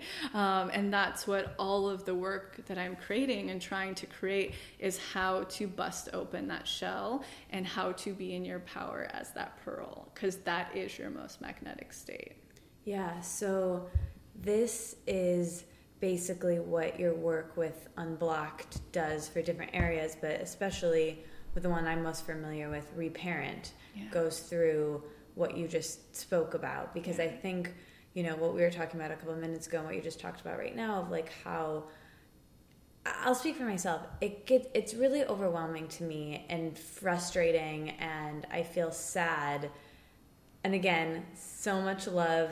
They did the best they could. Oh, everyone. Everyone did the best they could. But totally. Like you said, everybody has, this is your line, but no matter how great you think your childhood was, there was probably something always. It's a human experience. Exactly. And I think for me, what I feel sad about sometimes is doing Reparent, which I'm so glad exists and I want you to talk about. But I feel like I am so sad that I feel like I have so much gunk and so much, my pipes are so clogged that I just wish that I could, crawl into your womb. That's the creepiest thing anyone has ever said. I love that. That's really But be sweet. Reparented, and like, it's funny because, you say to call in your most magnetic parents. I think because your voice is on there, I'm like, oh, like Lacey would be such a good mom. Thank you for That's saying that. Makes me feel good. No. It's really beautiful. It's just because you associate it with warmth of your nurturement of authenticness. That's all.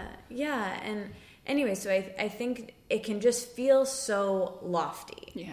And your work, obviously, I'm asking a question that's maybe rhetorical, but it's possible. Can you talk about how it's possible to reprogram and unprogram and how you do that and what you have to offer with that? Absolutely. So like the one thing I like to tell people is it's a lifelong process in the sense that, you know, whatever age you're starting at, you had all those years before of programming, you know, of not even really truly on a subconscious level asking yourself, who am I authentically? So I always say, give yourself a break. The moment you start doing it and start like delayering, you are automatically creating magnetism, because I always say what creates situational magnetism is when you do any step that starts to step into your authenticness. That's what the universe reacts to.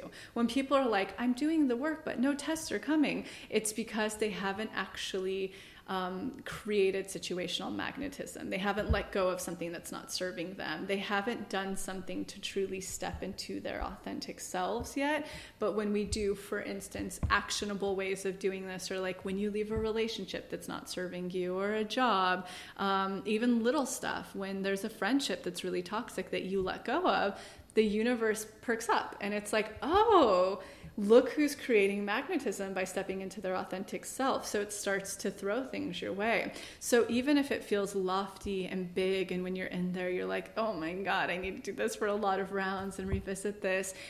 Don't worry, just starting it is already creating magnetism. It's already working on you. It's already moving things in you, and allowing you to show up in the world a little bit differently. But it can release a lot for people, depending on what you went through, how sensitive of a person you are, how you handle experiences in trauma, or small traumas of just shame, when you're like, fuck, that really sucked and that hurts. Yeah. Like, even if it was something so small as a kid on the playground, and you're like, you don't even realize, because you just stuff it. That's what I did. And I'm just trying to learn to feel again. Yeah. Because my therapist has told me this for years, like, I think my feelings, and I'm trying to be in my body more and feel, because it all comes up. But anyway. And that's how it like manifests into illness and all of the things. Are you an air sign? What are you? Taurus. Oh, you're a Taurus. That's interesting. But I mean, you guys are very intelligent and heady, so that's not crazy. Do you know what your moon and your rising are? Yes, Leo moon. There you go. And I forget what my rising is. I'll have to look.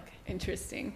But that's what most people, and there's a book I'll recommend to everybody, and a lot of listeners may have read it for this exact thing, called Letting Go by David Hawkins. Okay. It's fantastic for this, of how to just like really start releasing the stuff out of your body. It doesn't take you into the deeper subconscious work. Obviously the workshop will do that, but it does show you how to move through those levels of letting go, of grief, of anger, of, pain, sadness, to happiness. And then another thing I always try to tell people, I'm like, have support around you when you're doing this, whether it is like a really great friend, to a therapist, to a 12-step group, I don't tend to have a lot of support anymore. I did early on, but at this point I'm like, oof, I'm just going to move through this, because every time I do, great stuff starts to show up, because I'm really showing up in the world differently, from more authenticness. But even if it feels lofty and overwhelming, like, the big message is take it at your pace, revisit it. Like, this is a lifelong journey. Before I even started this work, had, 26, 27 years of programming, of low self-worth, of reinforcement of that daily in an industry that reinforced that. It's going to take time to feel confident enough to show up as your authentic self, and to trust that, and to start putting that authenticness forward and making decisions from that authentic place. It takes reprogramming and work and time, but by God, will you start to see manifestation happen way more than you will think positive and making a vision board. Like, that is something I can attest to wholeheartedly. Yes. Okay, so tell us about Unblocked, in particular Reparent, and how those work on your website. I have a million more questions. Of course. This is a good time, because absolutely, I'm alluding to this is kind of the way you deprogram that. Absolutely. And so for me, the way that Unblocked came about was because with my clients in my practice, I'd be like, read this book, do this thing. And they would be like, who has the time? And they just wouldn't do it. And I'd be like, you're wasting your money if you're coming to me and not doing the work. So I need to think of something where I can condense down the actual information that pertains to manifestation of work that they need to do. And I had seen my friend Lauren Spencer King, who, if you don't know her, she's incredible at breathwork and has her own very amazing digital workshops that you should take. But she had put out one of her breathwork workshops, and it just all clicked to me. I was like, oh my gosh, this is so accessible. It's so beta. I can price it at a point that I could have afforded when I was at my poorest, because my goal is to reach the people who need it. And so once I had that, I was like, oh, I have all the things that I can start creating for people that I need them to do. I needed the platform. Yeah. And like she expanded me. I need to see to believe how to do it. And so the way that they work is they're $68. So again, I always am like, 2 lunches with a girlfriend or dinners with a girlfriend. So user-friendly. So yeah, just easy, like... Great aesthetic. Thank you. And that was I was like, I want to make this so beta that there's no complication, that you just get in and you do the work when you have the time, because you'll get 2 months to do it. Yep. And most of them are from 5 to 8 days of work of 20 to 30 minutes a day. And then I tell people, I encourage them to do it at their pace that feels right. But while you have those 2 months to go back through layers, and reparenting and shadow are the most important when it comes to manifestation. It's really learning what blocks are living in your subconscious, and a lot of them are in your shadow. So reparenting specifically takes you through all of the phases of childhood, through conception, utero, and it's basically telling you what you should have been developing as and receiving to be magnetic. And then it'll lead you through exercises of journaling, and then it's going to take you through my hypnosis process to really see what's living down there in the subconscious, because that's when it's forward and it won't lie to you. So it's really important to deal with what I said earlier, that we're manifesting that imprintation of 0 to 14 or a little bit later.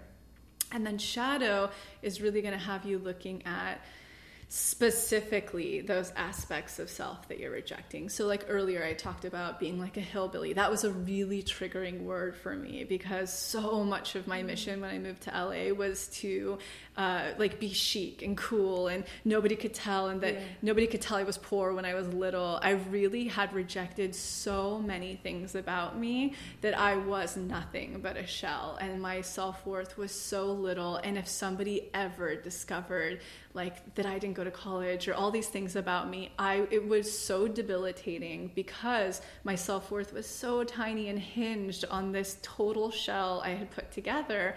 Like, duh, I wasn't manifesting anything. But when I started to integrate those really triggering aspects of hillbilly, poor, I mean, there's so many that have come up for me, and I really started to own them. It's like nobody could trigger me at this point with it. I have no shame around it anymore. My community knows, the world knows. Own it. What we don't own owns us, and it will always have power over us. And it's also the biggest disservice, because you're not your authentic self. You are hating your authentic self. That's what you're doing.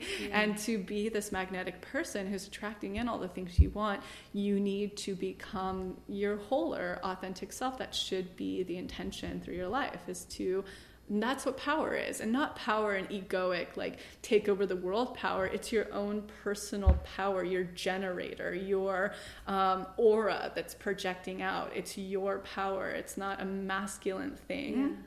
It's a very beautiful and owned thing. So that's what it means. So those are the 2 biggest and most important. And then and another thing, everybody, they mostly, for the majority, come to me for money, career, partnership, like calling in their partnership, and home. So I was like, well, I would say, because my wait list is until September of 2018 right now for in-person sessions. Thank you. But I was also like, that's a big disservice to people. So I'm just going to make these as unblocked. So if you are trying to work on clarity in your career, or you have financial issues, go sign up for Opulence. It's $68, and it's going to walk you through all the things that I'm going to do with you in session. It's going to have you go through and take inventory of the shame you picked up around money, and seeing what your subconscious beliefs are, where your physical blocks are, all that kind of beautiful stuff. And they're so explorative. You learn so much about yourself through these, where you're like, light bulb, I had no idea that I was operating on this on autopilot. So there's that. Relationships launching February 14th. So again, I mean, yes, sign up for a session after relationship if you're still feeling like you have individual questions. But most of the stuff pertaining to manifestation, the energetics of relationship, are going to be in that course, and it's literally $16. And it's so accessible and user-friendly. I'm so glad that exists. Yeah. What were any, if you don't, maybe they're too personal to share, but what were any in reparenting big ones that came up for you? Well, I think that this is funny because I wanted to talk about this anyway. I had a couple blocks from my own rigidity, or like, am I doing it right? Yeah, like, do I remember? Yeah, do I remember my childhood memories enough to do this? Oh, this is a huge one for me, Lacey. I would think about something else, and it would take me out of the deep imaging, or I'd get really tired and I'd fall asleep, or all of these things, or I didn't do it the 8 days in a row, or. And I finally recently, just because I've talked to so many people who are my friends who are like, oh yeah, this Lacey, do you know this Lacey? And I'm like, are you kidding? I love Lacey. I'm like, people are going to be manifesting. It makes me so. No, it's great. There's like a whole crew of us. Awesome. But yeah, it's just the more people I've talked to, they're like, oh no, I didn't do it in the days, and it's fine. So I'd love if you could talk about that, because I feel like there's still a lot of unblocking and I have such the personality that, when you ask me that question, I'm like, well, I don't know. I probably haven't unblocked enough. I probably need to keep unblocking, and I probably have I know what my magnetic parents look like, but I'm not trying. Don't all worry. of these things, and I feel like I need to keep on it. So yeah, just maybe you could talk about that. Great. Yeah, no, this is great. And those questions are universal. I need to write them out somewhere on the blog, support for Unblocked, because it can waste so much of your energy and time. And it's also a really good depiction of where you are in your authentic power, because you're still questioning so many, which just means that you were probably raised with rigidity in some way, shape, or form. So you feel like if you're not perfect, you're not doing things correctly. But number one, do it at your own pace and time. However, people who fall asleep because they are therapeutic. In fact, if I've been working with clients all day and I'm so out of my body and my nervous system is so strapped, I'll throw on one of those to take a nap, because it just takes you deep. But if you do find that you're falling asleep, I just tell people sit up in a chair. That's a great remedy to that. Also, people are like, but I don't have childhood memories. And I'm like, you do. But as a protection mechanism, even if you had a perfect childhood, we leave our bodies or we black out. That's two of our biggest defense mechanisms if we were sensitive as a child.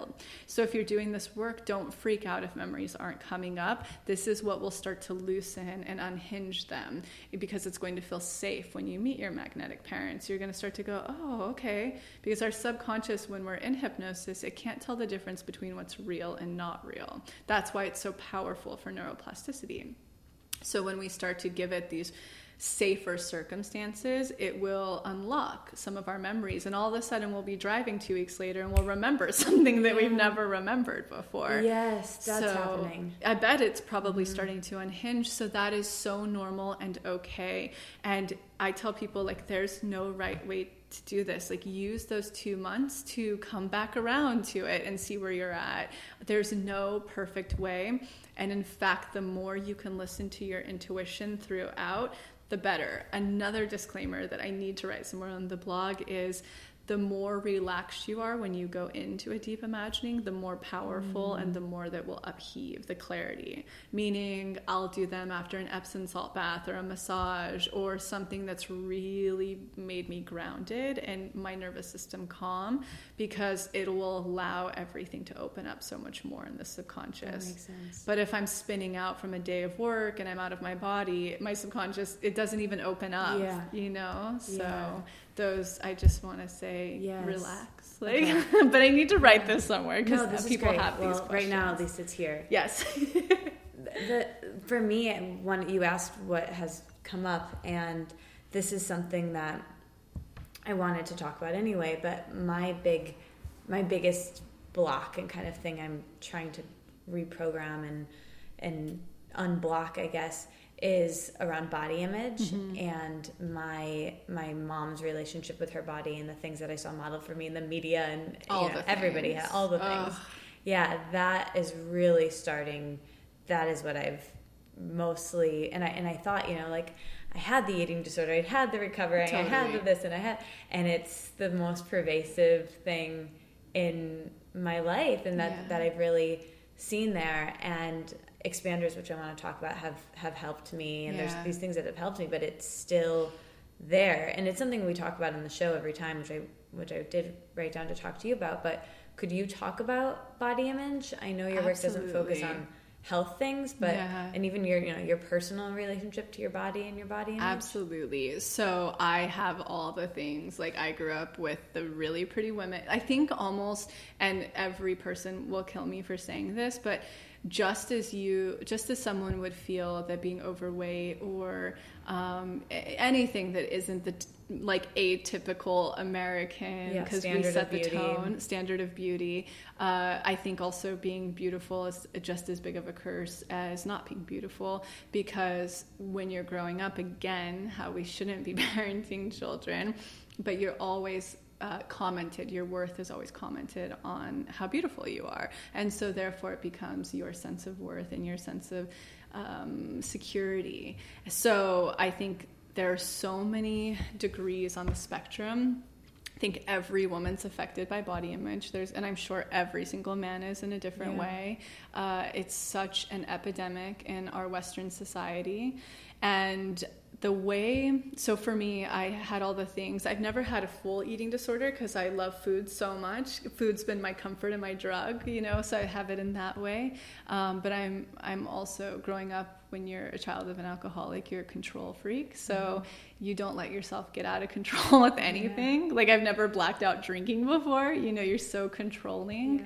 Yeah. And so for me, the ways that it manifested is that I would try every diet under the sun, and I think that that's actually what's contributed to most of my issues with my endocrine system. If you ever look at a woman who had, like, fertility, if they ever have fertility issues, and you trace back, most of them have always yo-yoed and swinged with diets, and they didn't have a consistent diet of protein, fat, like nourishing fats to really, really nourish your hormones, and protein, which is obviously what builds everything in our body. So the way for me, especially having been an actress and a model, I would do there was one point where I was doing like a 500 calorie diet, which you could say is a form of anorexia, because I wanted to look like a ballerina's body. It's such a mess. It's a mess. And in fact, like, anyone who's in wellness who has a voice or a blog, this is something that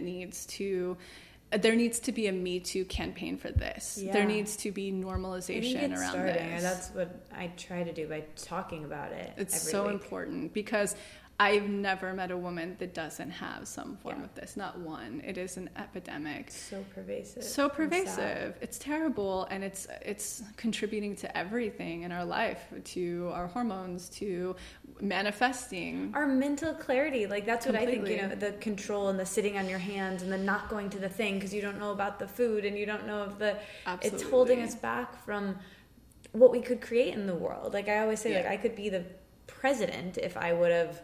Your version of whatever that is. But I could do whatever I wanted in the world if the amount of energy I took to counting and strategizing and controlling all these different diets and fashion, like it's just such a mess. So for me personally, I work on this mostly through expanders. Are my biggest ways, and I'm pretty diligent about it. So let's define what an expander is too, because I think we forgot to do that. Absolutely. So in my process, when you read in a manifestation book that's visualize what you want and it will come, I tell people that doesn't work because it's in the conscious mind. And again, we're manifesting from the structure of belief from childhood. So if there's something you're wanting that you didn't grow up believing and seeing that you could have, it's not coming through because there isn't space for it. So you have to actually go into the world and find expanders, what I call seeing as believings, or expanders, meaning that you relate to this other individual or thing enough and that they have what you want. Therefore, your subconscious through mirror neurons registers, oh,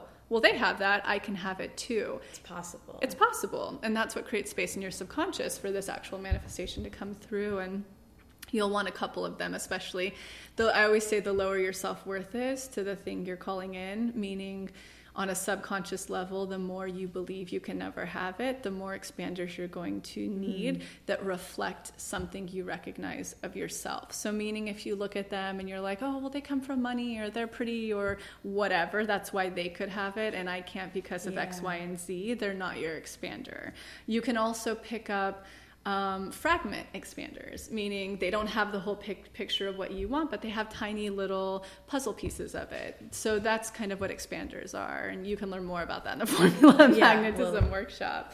But I'll give you an example in body image for me.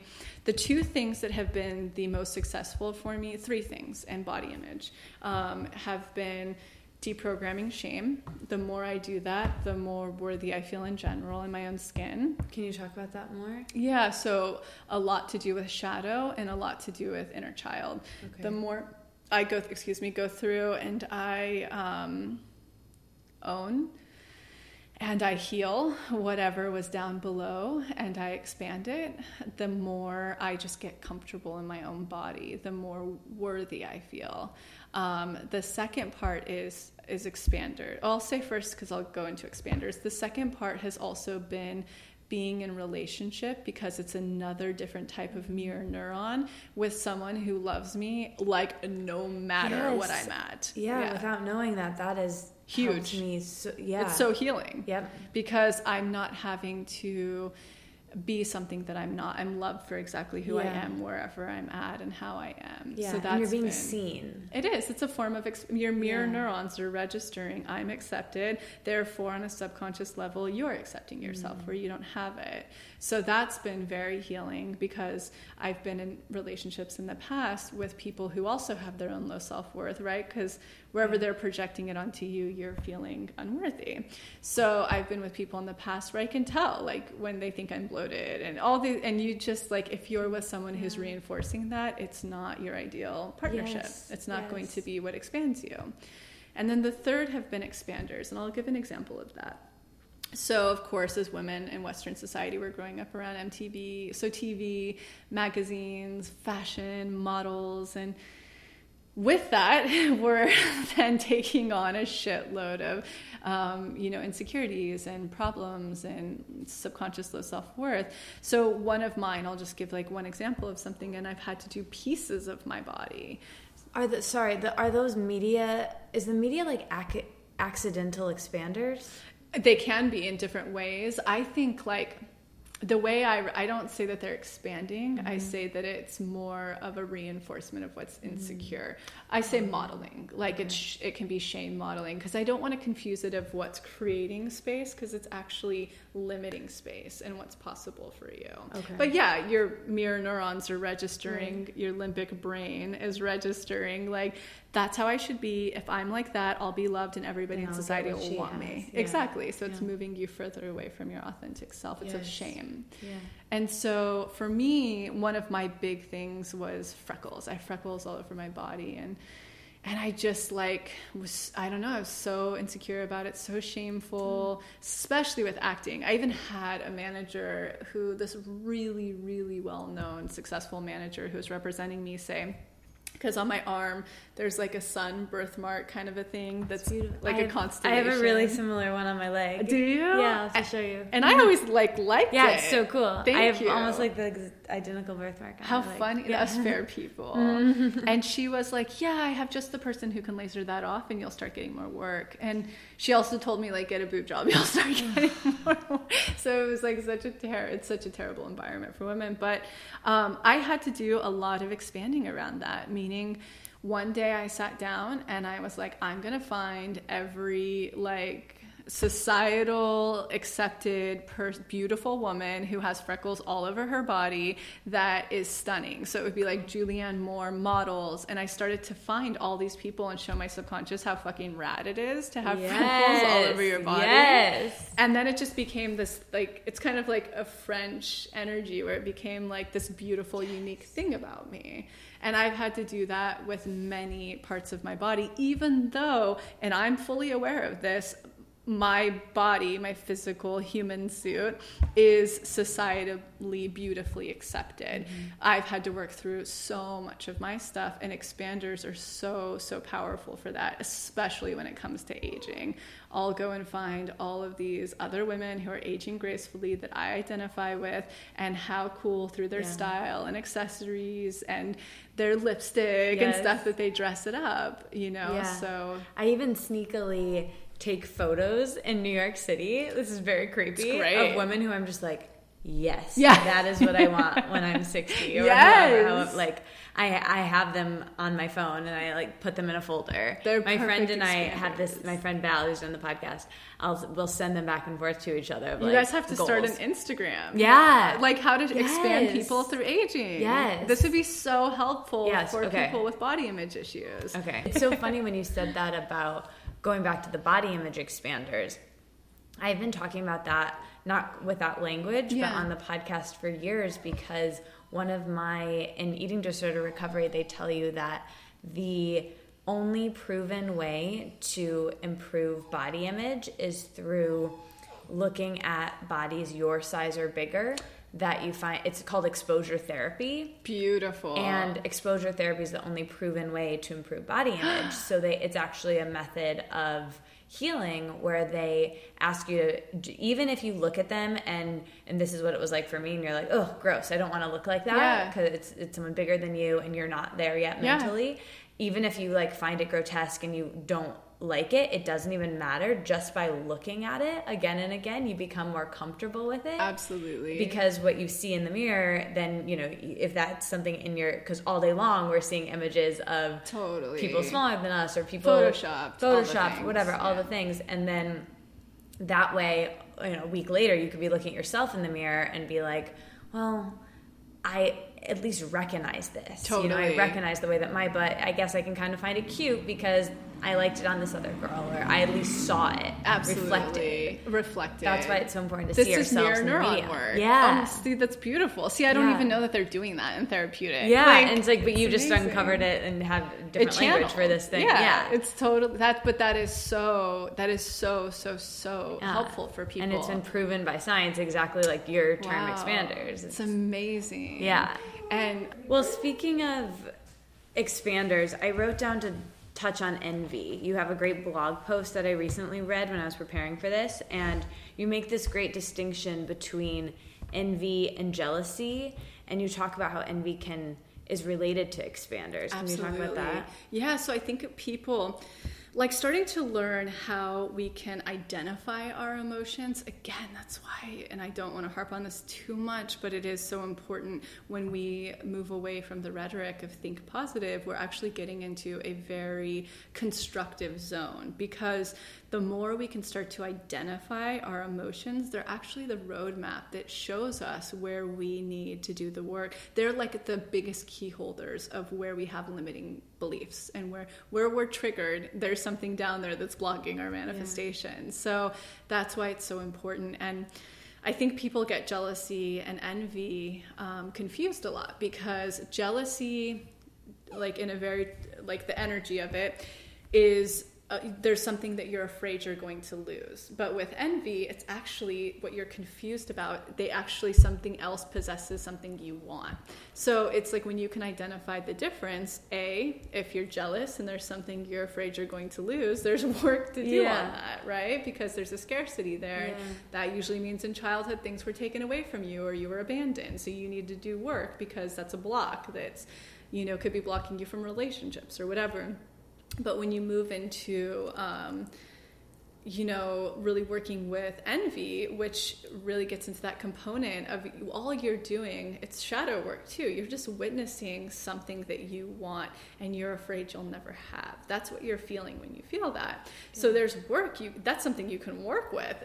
So most importantly, when we get over the like normal human emotion of envy, where you have that freak out and that tensity and that fear rise up in you, or all the stuff that comes up in you, when you can move past that and you start to look at, oh, they just have something I want, they're just showing me that exists, they become an expander for you.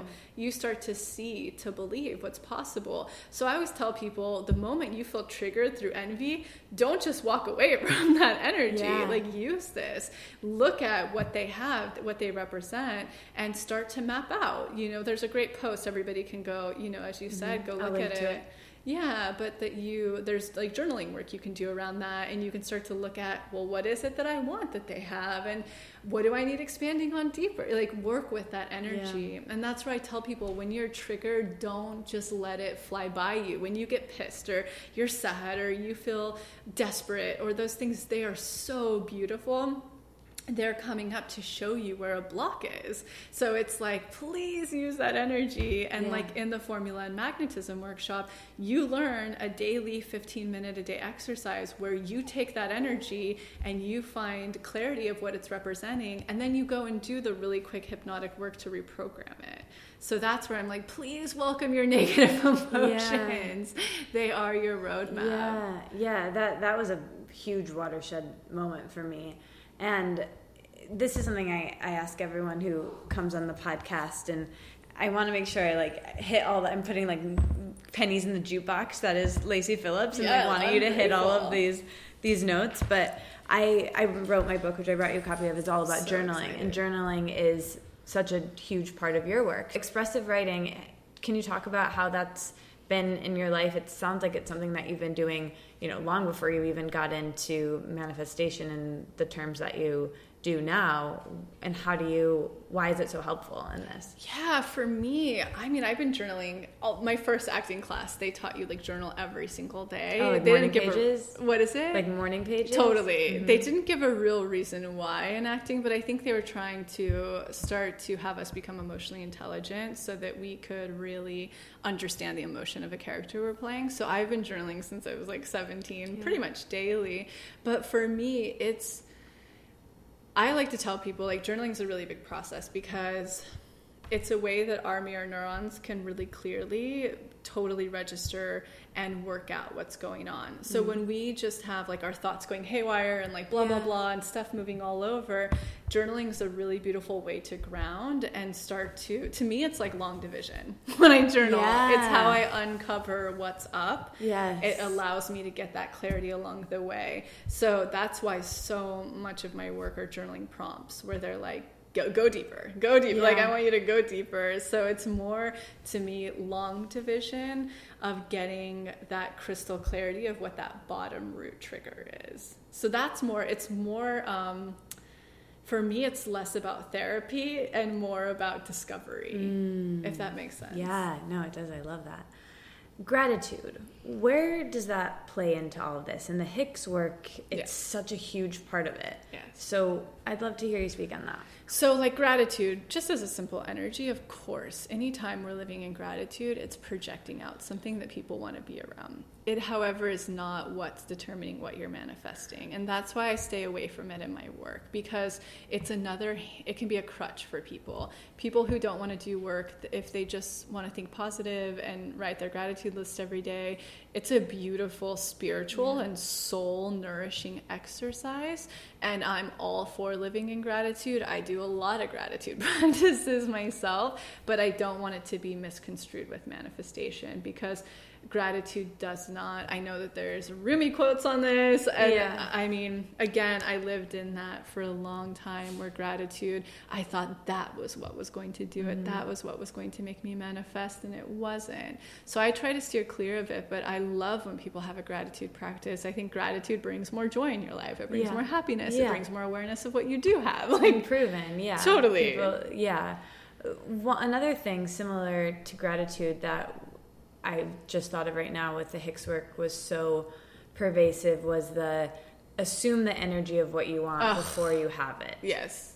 Can you talk about that? So like I just put out my YouTube video on this, which is Hold the Frequency. I love to make fun of this one because my 2 cents on it, and I'll summarize what the YouTube video was about, is the more that programs like that, books like that ask us to be something that we're not, we're actually delaying our manifestations because we're exhausting more energy getting away from our authentic self than honoring our authenticness and projecting that out in a powerful state. So for me, I've done it all. Like when I was calling in relationships, I would fake it till you make it. Fake it till I would make. All that it was egoic. Like if I was calling in partnership, I would like dress up the other side of the bed and like make it like they're already there, and you know, like play pretend. Like The Secret would even have you like wear a wedding ring, like if you wanted marriage and all of this stuff. And like, somebody please write in and tell me if that really was what. Yeah. And even in the YouTube video, I have people like bring to mind, and I'll ask them, and we can do it here, where you know, you just close your eyes and you just bring to mind right now the biggest manifestation, the most kismet thing you've ever manifested before. And I'll just give people a second to do that. And if that's come, I want you to look, maybe the year, 2 years leading up to it, were you able to hold that frequency of positivity the whole time? Did you break that belief that like, it's coming, I'm gonna fake it, it's here? Yeah. We're human. Can I give my example? Yes, of course, people will learn from it. So mine was my book deal. Like I was like, I want it to be Hay House, and I want Gabby Bernstein to write my foreword, and this was like what I so wanted 5 years ago. It was like everything. But I had no idea how that was going to happen, and it came to me when I just like didn't care anymore. Yeah, and you're just authentically you, like in your power. Yeah, and it was cool, and it's so who I was, 5 years ago. But now it's like I want the next thing, and you just are like, yes, you feel far from it. But It wasn't like I didn't do any of the things. It just kind of came to me. Totally, and that's what I like to tell people, like. I'm sure, too, if you really sat down and mapped out that experience, there's things you did to step into your power and to jump off of cliffs you were afraid of that created magnetism. But I'm sure it wasn't because you faked it until you made it. I'm just like, I'm yet to really meet that. It's just, it's humanly impossible to hold that frequency or to be that thing entirely. And more importantly, it's another version of stuffing everything down. It's going to all come up in a different way that's not healthy. When you have, it's like the person, and I have this a lot in my practice, who has all the money, they have the dream job, they have the relationship they thought they wanted, all the things, and they're like, why am I not happy now? When they finally have received all the things, and it's like, because you have all of these things inside of you, you haven't addressed. Like, you need to work through that. You need to get rid of that. And maybe it's not even what you want, because it's not, you've been manifesting from this shell. Totally. That's exactly. Yeah. And in fact, those people, it's so interesting. I have one client she's wonderful, but she is from Venezuela, and her whole programming she grew up with when she was little. She wanted to be a famous singer when she was little and had a beautiful voice. And her single mom, who had all this programming, was like, really grooming her to become like something very big and safe, like a lawyer or this or that, and also was so unhealthy because the mom's whole objective was like, you need to go to the popular parties, you need to be in the press, like it was all about this stuff. Guess what she manifested? Like, she came from Venezuela, did her undergrad at Harvard, went to Harvard Law School, became a lawyer, and did all the things. And then she had her first baby, or I think it was her second, and was like, I'm really fucking unhappy.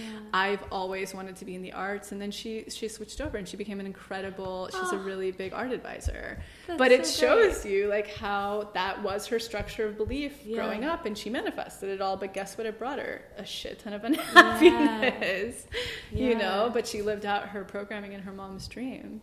So it's an example of that. This stuff is so fascinating.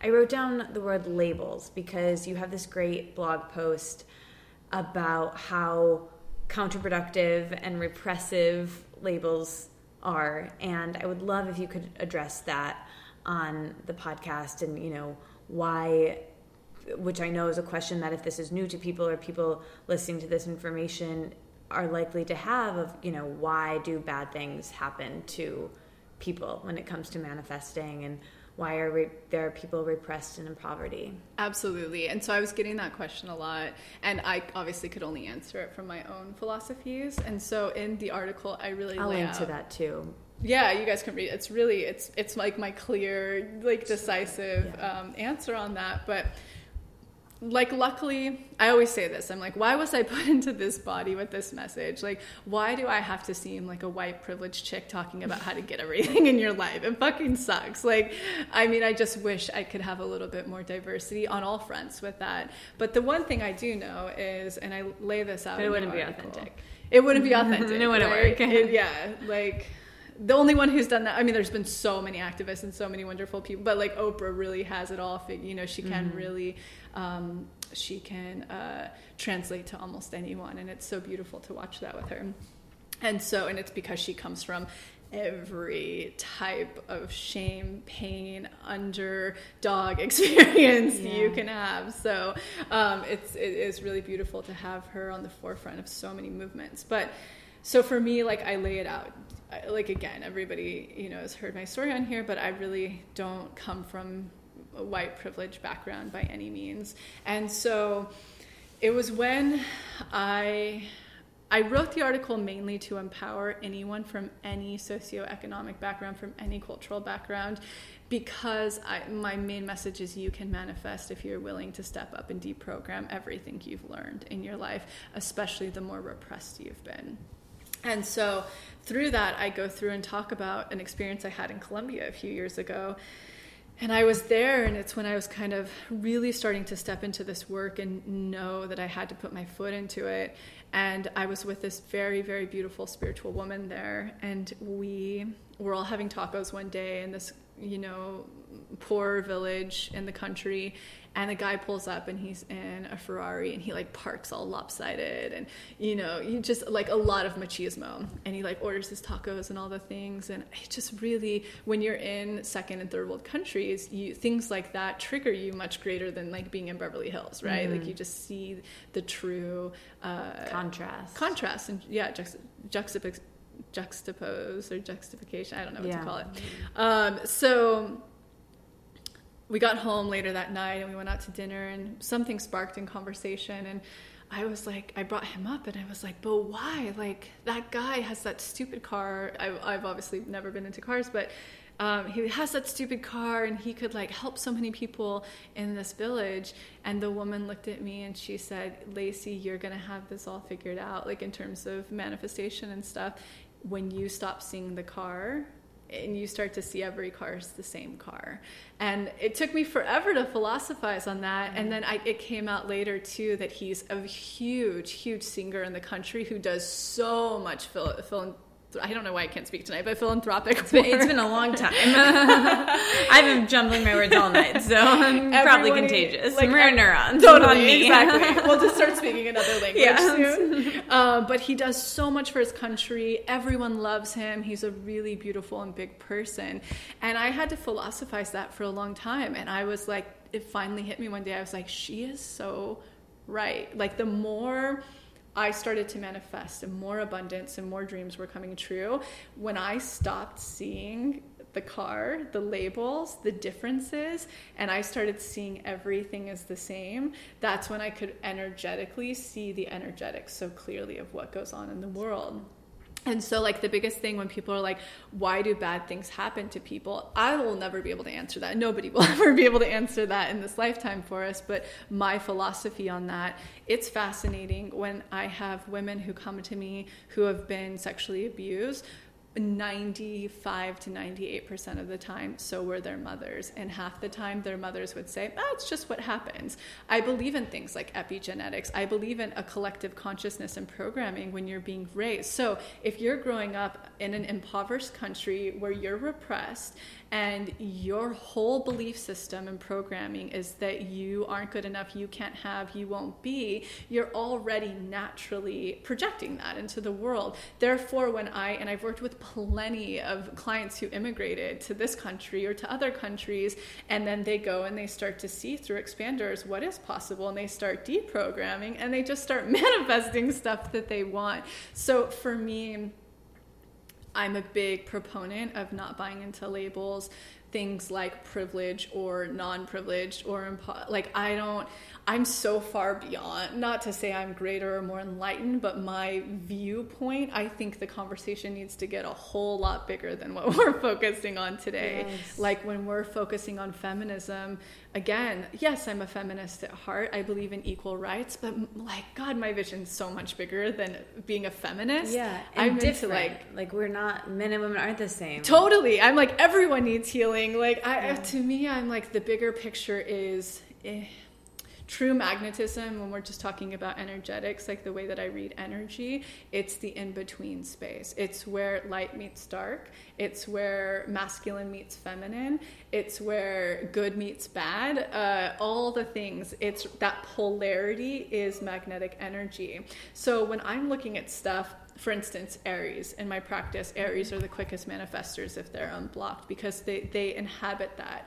Most of like the Aries women I know are bisexual. They don't adhere to masculine and femininity as much. They're more in that abstract in-between area, so they can play with that more undefined space. So when I'm looking at like the greater picture, I'm like, who cares about like people's sexuality? I'm for like all genders, all races, all like sexual orientations. When you start to take off labels of privilege, unprivileged, socioeconomic, this, that, religion, sexuality, you start to deprogram all of that. Bodies, like that's when you're getting really conscious. Yeah. That space is where anything's possible. So I'm not a huge proponent into buying into cultural labels. It's just such bullshit. Preach. I'm so glad we got that in this podcast. I think for understanding and implementing this work, to have that knowledge of answering that question helps it all kind of go right in, you know, Absolutely. without the filter. One more thing I wrote down that speaks to, and then I want to get to some fun quick fire questions. We addressed this a bit, but lack of clarity. So many of the questions that came in on my phone and in the Facebook group, we're talking about not having your purpose being all the way clear. Yeah. Knowing a bit about your purpose and what you want, and knowing you want, like we were saying at the beginning, and I relate to that so much, of knowing you want it to be something really big, and some things are coming into alignment, but just having that lack of clarity. Absolutely. So like what I want to direct everyone towards, there's a few resources. There's a blog called Clarity Takes Time. There's a blog post on that in the blog. There's also, like I said, if you sign up for the newsletter, you'll already get a deep imagining that starts asking your subconscious and some, exercises around that. That'll all be in the show notes. Perfect. But in terms of clarity, and everyone's like, do I need to know what I want to manifest before I do this work? And I'm like, absolutely not. Like, even in the Formula and Magnetism workshop, you're going to learn. Even if you have clues, that's all you need in order to start calling in. Even if you don't know what the clear picture is yet, let's say career, but you know that it is in this field maybe, or it has white walls, or employees that are nice to you, or that you live in this city maybe, or these 3 different types of cities. The clues are all you need to start feeding to the universe and co-creating. So the Formula and Magnetism, sorry to interrupt. Yeah. I just want to mention that for people listening. I'll link to that in the show notes. But that, if you've been listening to this podcast and any of these concepts that we're talking about are relating to you, which they probably are, because they sure relate to me, and you've been taking notes, what breaks this down really organized really well is this video series that Lacey has called The Formula and Magnetism. Yeah, and that's available all the time? Yeah, or, totally. Okay, so anytime. We'll and you get 4 months to work through it. But that'll start helping you. And so that's what she was talking about. Yeah. And clarity at the end of the day, if you're not clear yet, you're not supposed to be. And that is okay. You're right where you're supposed to be. And I know when we live in like the human experience where there is such thing as time and space, it's really frustrating, especially when we're in a culture that really reinforces success and needing to be clear.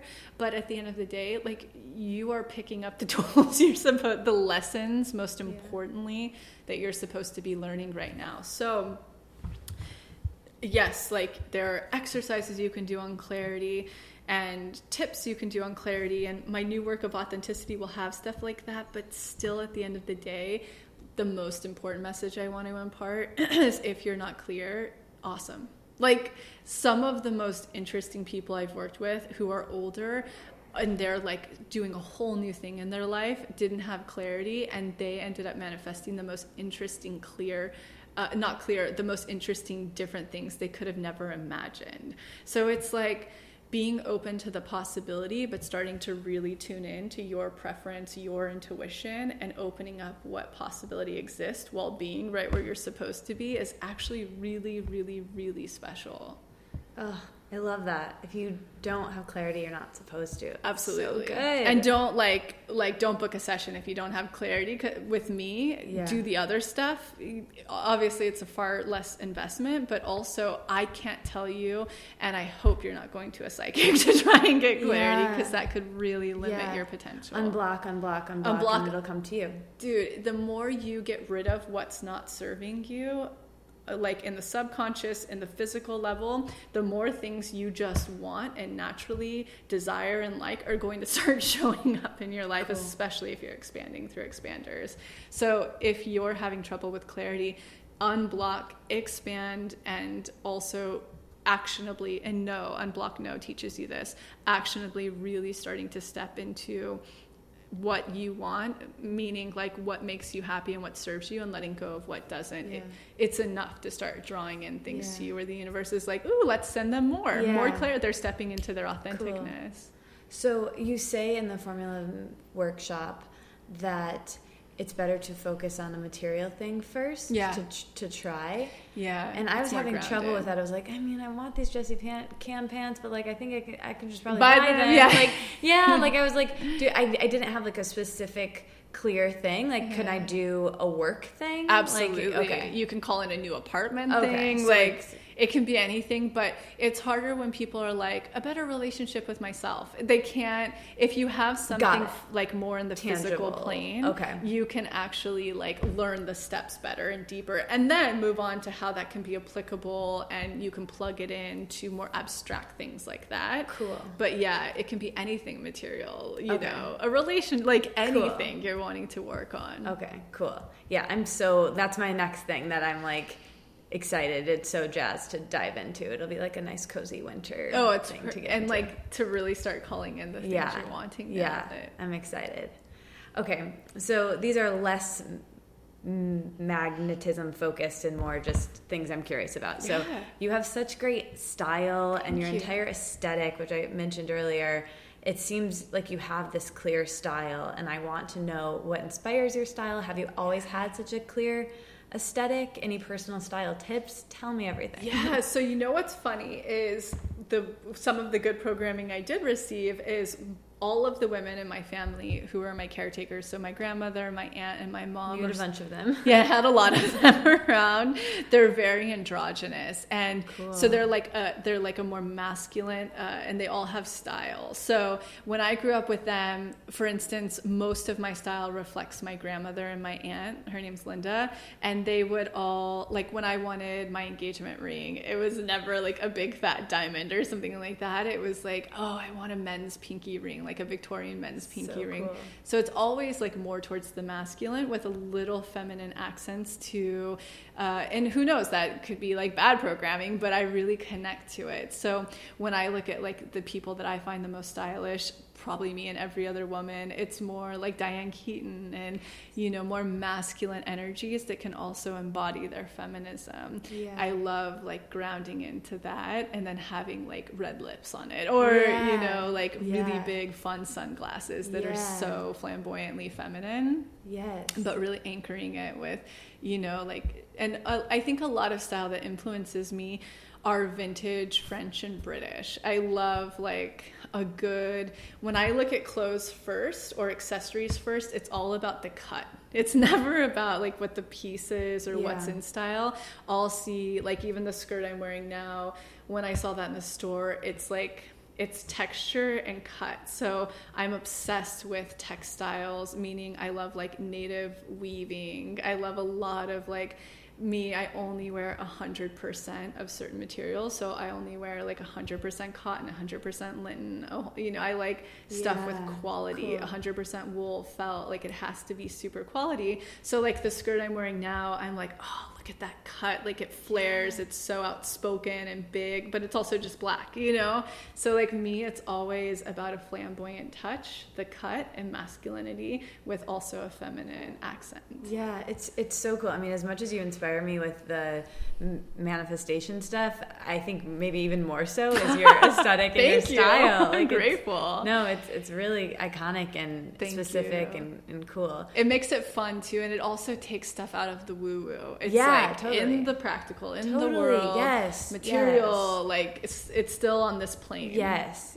I think that's why that kind of draws me and probably a lot of people into your work, and is for that, and they stay. I've had people say that where they're like, "Ooh, that's a weird gateway," and then we like get in and we're like, "Fuck." Yeah, totally. I'm gonna fix my childhood with this woman who I just liked her shirt. Totally. You know, I really wanted those sunglasses, and now I'm like working on my shadow. It's wild. It's great. It's so great. Thank you so much. So you said that your fiance is a designer. Does that inform your style? Do you guys talk about style? I mean, it's funny because we have a super similar aesthetic when it comes to like home design and stuff like that, but that's useful. very useful when you're in a relationship.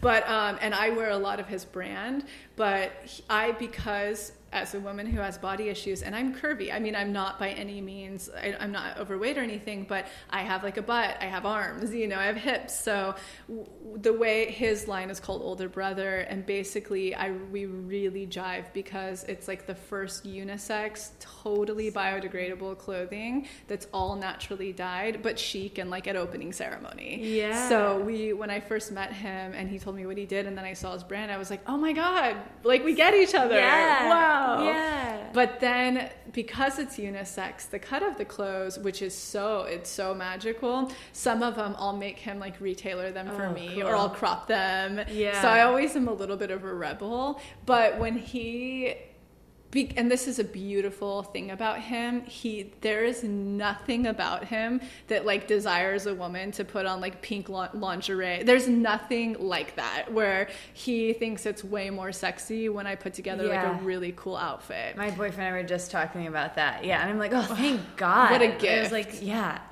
Oh my God, because I've definitely been with guys that are like turned on by like a pink push-up bra, and I'm like, dude, you are with the wrong woman. Yeah, that makes me cringe. Like, and what you're saying about jewelry, like I could never be with someone who like gave me something I didn't like. Yeah, or like I think having an aesthetic is so important for relationships because not just the home thing, but it's also connected. I think that, and having someone who, for me, what I know is so important to have a normal eater, what I call like a normal eater. Totally. And someone who's not like, doesn't have any kind of allergies, fanaticism, diety stuff. Like that's really important for me. And then the body image piece is like to have someone, I think for all women, you know, absolutely for all people, but those things are like so key. So key. Yeah. And it sounds like, you totally have your match with that. Which it's is funny. important. I heard you talking about in another podcast about expanders that you have had from TV and movies.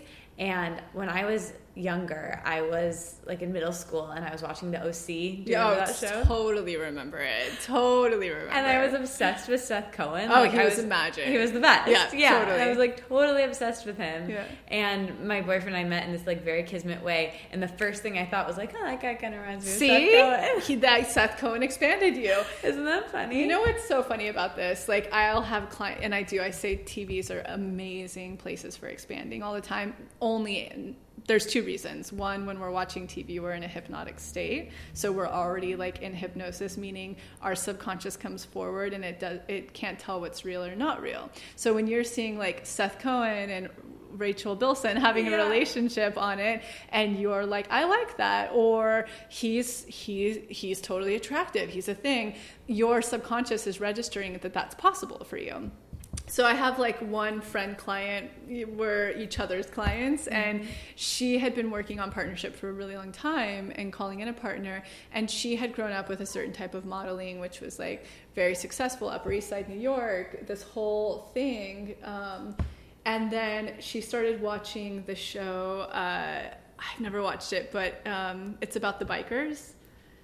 I forget it. It's somebody will know. Yeah. Us. Yeah, let us know. Right it's all about the bikers and they're like cool bad guys and things like that. But she started watching it and there was a guy on there that she was so attracted to, and he had like the long hair and he was bad but like sensitive, and he was a biker and like not like rich or anything. Yeah. And when you feel that like insane pull while you're watching people on TV where you're like, there's a question where you're like, am I like weirdly supposed to meet this actor and be with them in real life? All that's happening is that your soul is expressing something you're desiring that you didn't even know you wanted because of programming. So like for her, she got so into it, and she even called me one day and she was like, I know that this is going to sound insane, but I'm in LA. That's not weird. Like, and she's beautiful and stuff. Am I supposed to be with him? And I started laughing and I was like, probably not. Maybe there's a chance of that, but most likely no. And for me, I had similar stuff with like Cillian Murphy's character in I just finished it, Peaky Blinders, and the same thing in Girls, Christopher Abbott's character, which helped me expand knowing I wanted the partner I'm with. Yeah. They just like resembled his life and physicality, and he was a bad boy, but now he's a good boy, and all these things. So what's so funny about her is literally that same week she called me, she was standing in line at Rose Cafe, and she looks over and there's a guy who has all the same characteristics of the guy in the show who comes and talks to her, and now they're like living together and in love. So it was her expander. That's all her soul was communicating to her, like, wake up. Like, there's a reason you're not attracting in your partner. Your soul is desiring this experience. Yeah. So that's where deprogramming and expanders are so powerful. So powerful.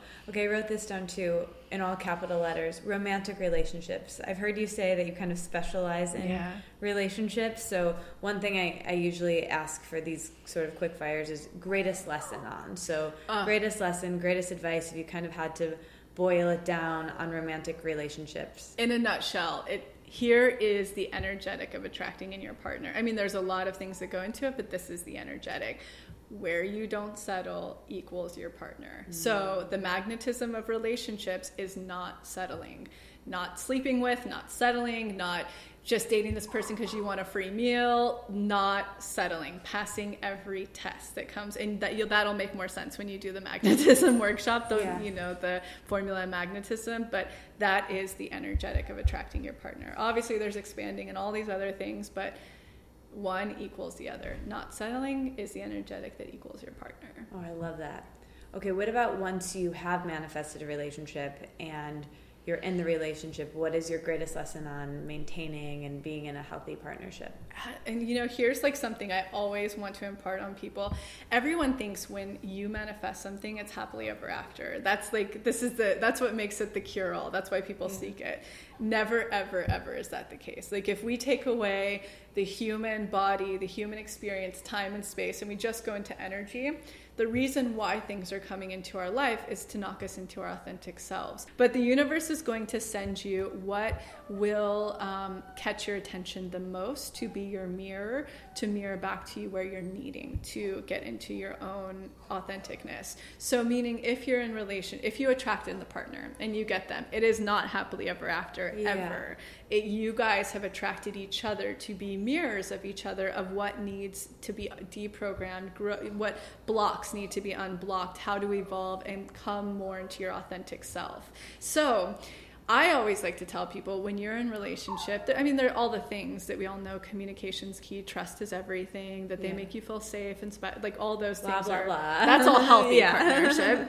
But on a manifestation level, I always ask people to stop focusing so much on what the other person needs to change and they're your mirror. What you're projecting, you're receiving. So meaning that do like in the formula magnetism workshop, that exercise, when your partner triggers you, don't let that energy go and don't blame them. Start to look at what about you it's projecting that's receiving that behavior back, meaning what low self-worth thing, like what's making you be able to be pushed around or manipulated or all the things. That's what the beauty of being in partnerships all about, is how much they can reflect to you that you need to shift to get into your authentic power. Yeah, and it helps you grow, and it's not always comfortable. Not at all. And I'll do stuff all the time where I won't even have conversations with my partner. He'll trigger me and I'll be feeling insecure, and then I'll go and do the journaling work and I'll do the reprogramming, and I'll go, oh my God, when I was little, like my partner, if he's been treating me where I'm like, am I just, like a trophy to this person? And this isn't the case in this current partnership. But when I do the work on it, I'll go, oh, fascinating. When I was little, and the memory will pop up and all the things, my parents had me and I was basically just a doll for them to play with. They didn't really see me all the way and engage in me on the right level. It's not crazy that I'm projecting and receiving that in this relationship. And when I start to shift that, all of a sudden our dynamic will fully change in our relationship. So I'm like, focus less on the partner and start using that as your mirror to take accountability and change. Yeah. Oh, and your relationship starts changing. Yeah. And then if there's someone who can't honor that work and that shift, maybe they're not the right partner. Yeah. Oh, so good. Okay. Going back to aesthetic a little bit, you, like I said, have such a clear style aesthetic, but that also translates to your graphic design and the design on your website, Free and Native.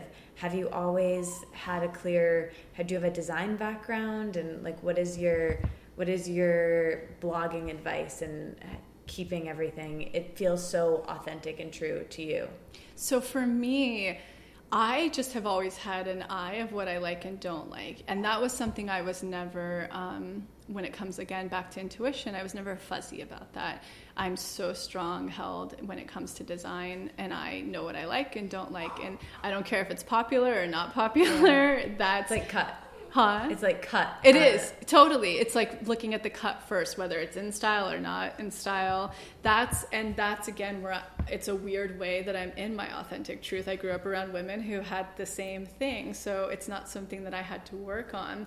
So when it comes to like aesthetic on the blog or the way that I put out work or programs or marketing, I never look and go, what is everybody else doing? Yeah. I let it download through me and I go, I like that or I don't like that. It's again just the same preference, because I know what I like and what resonates with my authenticness, and what's owned is what's going to project. It can be the ugliest thing on the planet or the weirdest campaign, but people are going to notice, because that's the if we're saying vibration, it's the projection that I'm putting out there is owned and authentic. So for me, I just know right away if I walk into a space, I'll be like, I like that, I don't like that, I like this, I like, if I see branding. Yeah, it's just something we know.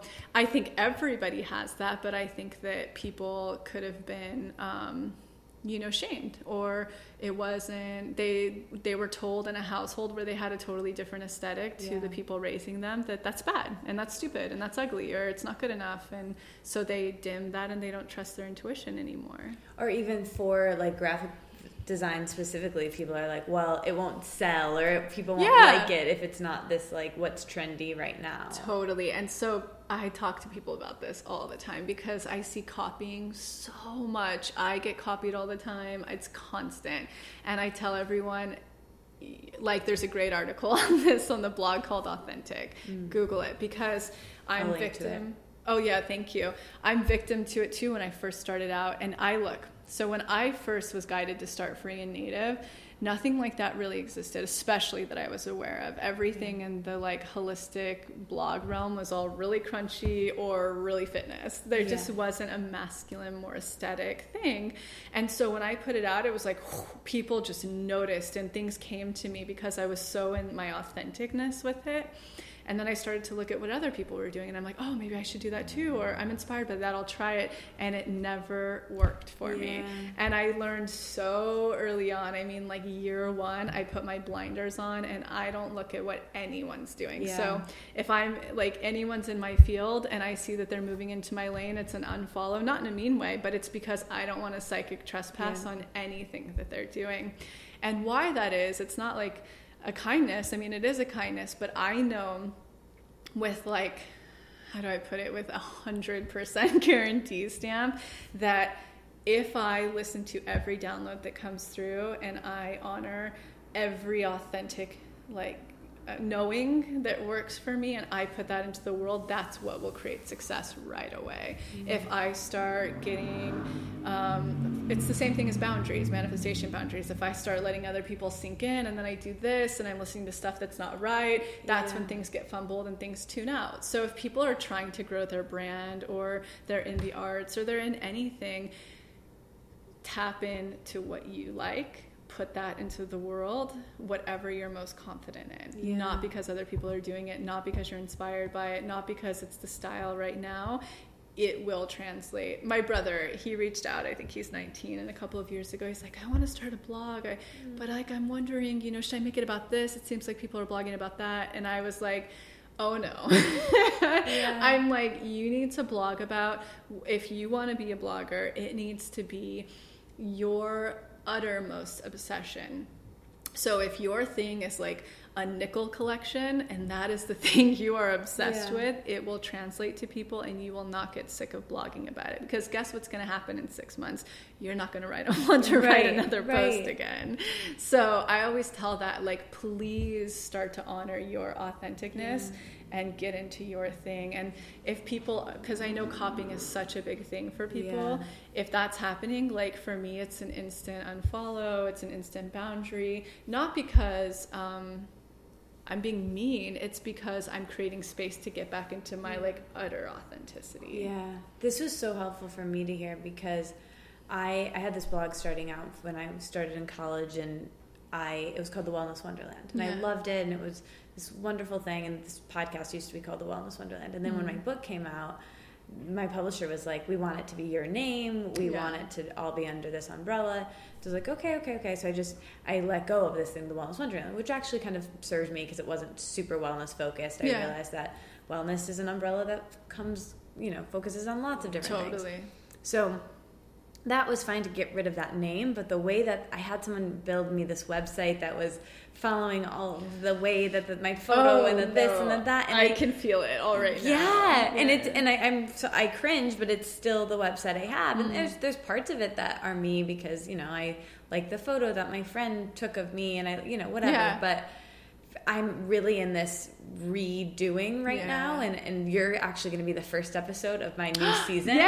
And so I had this amazing, beautiful artist. Her name is Zoe. She made a new collage. She's a collage artist, and she made a new album cover, and just all these things that are so me. Perfect. And it's like a shedding all these layers, but I'm really going back to the way this Wellness Wonderland website looked, which my boyfriend at the time built when I was in college. It was just we didn't copy anyone because I didn't know anything else existed. It was so authentic and so truthful. And I'm the way that the new way I want everything to look is much more similar to that than what it's been. It'll be so much more successful. Like, watch anytime. Thank you. Yes. I know it. It always. Yeah. And I watch it over and over again when I see people looking to other lanes, and I'm just like, I can see how quick that's gonna burn. Like, here's another great thing. I see people popping up all the time that are like manifestation guides, and I'm like, people will send it, because I mean, when I launched this nothing like that exists. Like, manifestation's been around forever, but never an advisor or coach or a guide or something.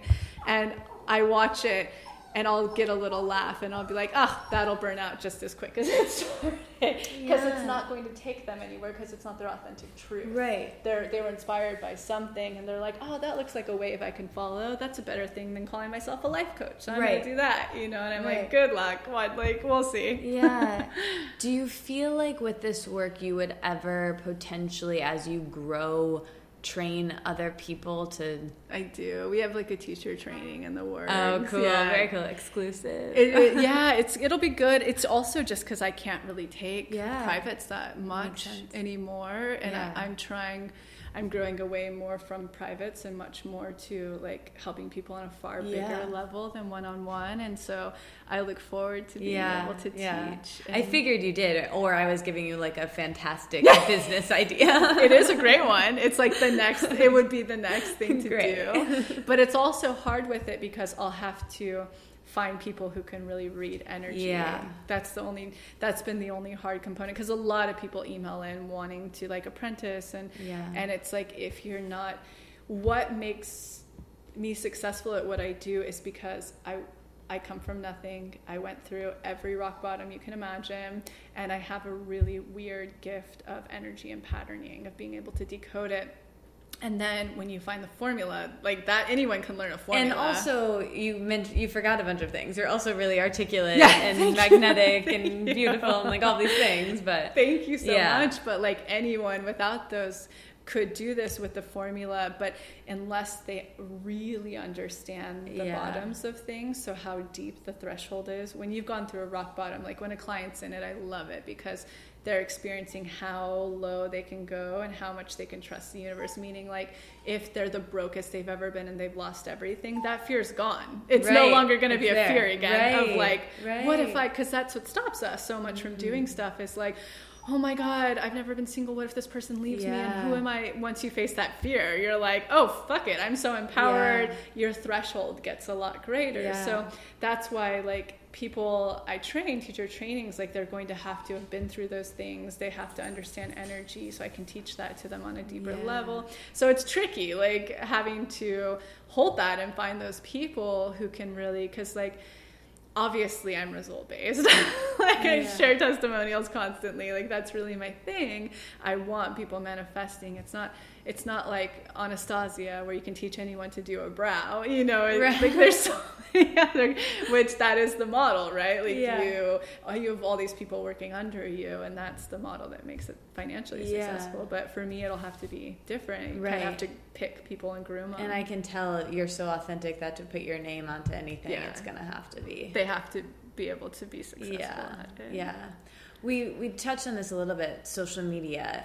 And how do you handle that? It's hard, how do you handle your relationship with your phone and being present? Yeah. You seem to have such a nice balance. You're so authentic, and you're one of my favorite people that I follow, and I keep that tight too, you know? Thank you. How do you personally handle that? So it's tricky. So for me, something that's like probably a huge cat out of the bag, I don't look at a lot of, like, I tune into when I post something in analytics and things like that, but I don't actually scroll through Instagram itself that much. It was too activating for me. I would find too many people copying me or using my language or using my photos, or where I was finally to a point. For me, the only thing that bothers me, it's not a scarcity that they'll take it. It's like, man, dude, can't you be your own? Like, there's something there where I'm such a loyal and loving person, and I want everybody to find their authenticity. So it was too activating, so I don't look at it that much. Or for psychic trespassing, or seeing things that don't inspire me. I just don't want the programming around. So I don't look at that much, but I am on my phone a lot. It's a different type of addiction. In fact, it's funny because you hear all these tech people now in Silicon Valley are going back to flip phones because they're like, when they know obviously way more than we do, and they're like, in the next 10 years, a phone will be more addictive than a cigarette. Like, it's so they're like, whoa, and you have all these tech people going to flip phone, like super beta analog phones, because of how much we don't even realize how addicted we're becoming. And it is a hit of serotonin and happiness every time I look at a light. It's a tune out, quick, it's exactly. Like, I'm in line, we're missing boredom, which I think is such a useful thing. And think of our neural pathways every instant that we're looking. It's just crazy. And then my meditation teacher, I do Vedic meditation, and she said during the training, she was like, the stimulation we experience in one day was a lifetime 200 years ago for somebody. So imagine our nervous system. So it's so insane. And I don't have a real balance down. And because of the business aspect of what I do, I have to be on emails a lot, even though I have, people who are working. But there are a lot of emails that like only I can answer. So I have to be present still. Yeah.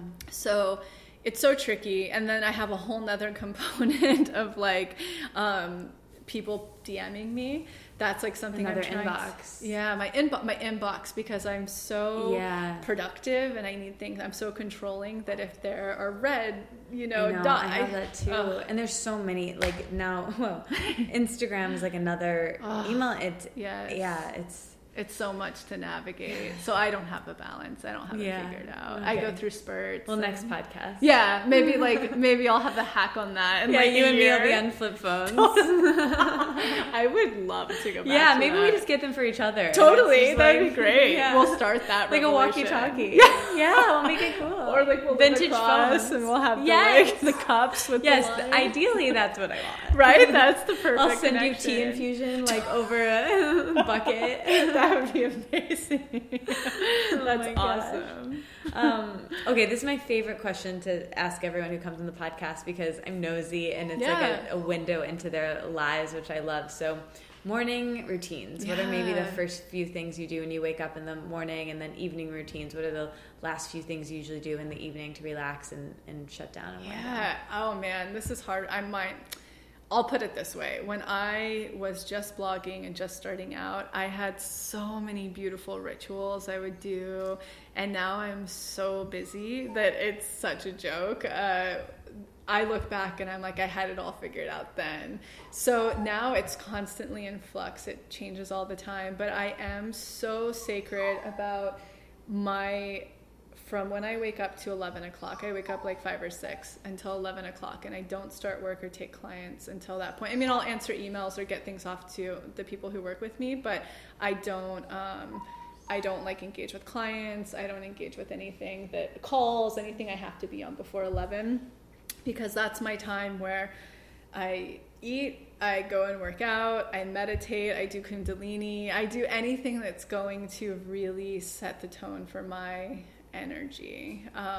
That's sacred, because my endocrine system is sensitive, that when I work with clients, it takes everything out of me. It's wild. It's just, I'm so depleted at the end of the day. And then a very sacred thing I do every day after clients is I get a massage. It's indulgent, but it's the only way my nervous system can be healthy. Yeah. So there's that. And at night, like the good old Epsom salt bath, I love as much as possible. I meditate at night, and that's when I do, because I do unblocked myself all the time. My own courses, I'm always in one. Right now I'm back in Reparent. So me too. Yeah, we're in it together. It's like a group. It's like a 12-step group. Yeah. So I'll do that at night because I'm more relaxed and that kind of, but I don't. That's really helpful to hear that you're still doing Reparent. Yeah. And that, because I think for me, I thought like, oh, it's going to take me so long to heal this stuff, and to know that you do, that's really helpful. Yeah, I mean, I tell people it's such a process, but anytime you're triggered, there's something there you have to work on. Yeah. Like there's something to look at. And so I let being triggered be my roadmap to go, what's hiding down there? Like what, limiting belief, low self-worth, unlovable, what's down there that needs looking at? It's so cool. Okay, going back to the morning, so do you have like a go-to workout routine or breakfast? Do you do different things? What's kind of so because I have endocrine issues, meaning like I have adrenal issues and hormone issues, I have to eat protein within an hour of waking up. It's the only thing that'll stabilize it. So I do that, which is usually, it always varies, and I'm like a poor Irish girl at heart. Like I don't know, that's what I must have been many lives, because like I can eat goulash and I'm happy. It could be like a stew and I'm stoked on it. It could be salmon with broccoli. It doesn't have to be anything specific, as long as it's super protein rich and nourishing. Cool. So that, my workout, I go, I switch off. I do HIIT workouts. We have this trainer who's like really fascinating in LA. He's super cheap. He does for the same price both my fiance and I at the same time in his garage. Like, I feel weird even calling him a trainer. That's so fun. I want to go with you guys. Oh, it's so fun and weird, and it's his own technique. And so we do that, and then I do HIIT in between that, high intensity, just because it allows me to work out for 20 minutes, which is all my adrenals can handle, and then I have to be done to conserve my energy. And then I practice Vedic meditation, and when I do Kundalini, I have a Kriya, or not a Kriya, I do like, I do like 3 Kriyas a morning that I think really help me, and that's it. Cool. Yeah. I love that. That's my morning. What about greatest lesson on productivity, creativity, advice?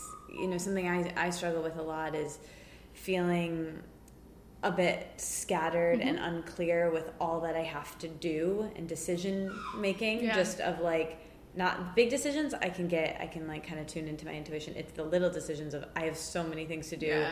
Where do I start? You know, totally. Anything there? My big thing is, if it's not a hell yes, then it's a no. If it doesn't, so I do this all the time because I love,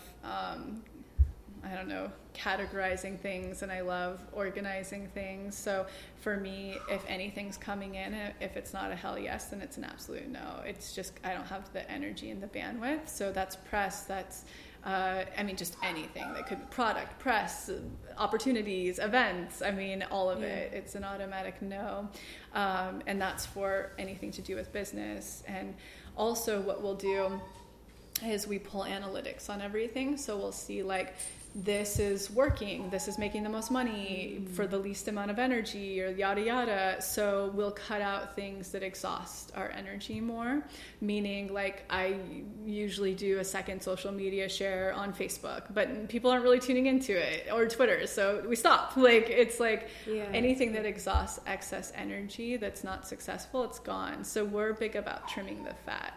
I'm also really learning to delegate, because seeing clients all day, I can't really run a lot of the business aspects anymore. And so I brought on an incredible assistant editor who's really taking over the blog, and she's just so amazing. And then I have, like, a great creative consultant right now, and there's more that I'll be hiring. So I delegate a lot. Those are my biggest. Like, delegate. If it's not a hell yes, it's a no. And then cut the fat. Whatever you're spending excess energy that's not giving back, there's no point. Also good, also useful. Okay, these ones are actually kind of quicker. Best thing you've eaten in the last week? The last Indian food. Indian food's so good. Favorite part of your life right now?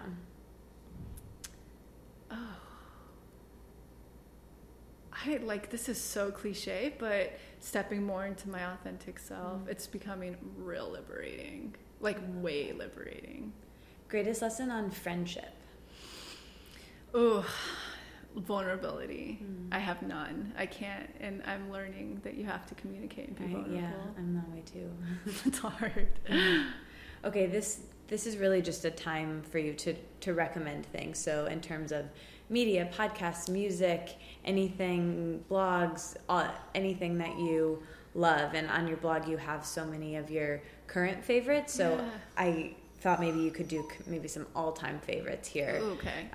So I usually frame this question like this. You're trapped on a deserted island, and you can take with you one movie, one book, one TV show, one food, one person. Ooh, jeez, I'll help you so much. Okay, yeah, I'll try. Are you going to ask me? Yeah. Okay. Okay. So just say, like, first thing that comes to mind. So movie. Okay. Movie would be... I'm so bad at this stuff because there's so much. That's okay. You can say a couple. Can I say? I'll just say whatever you want to recommend to favorite people. of all time. Totally. Kramer versus Kramer. Okay. Yeah. Cool. Book. I think every woman should read Women Code. Oh yeah, I had Alisa Vitti on the podcast. Good. Every woman needs to read that. I'll link to that episode. I'll spare my favorites for the greater good. Cool. Yeah. What about TV show?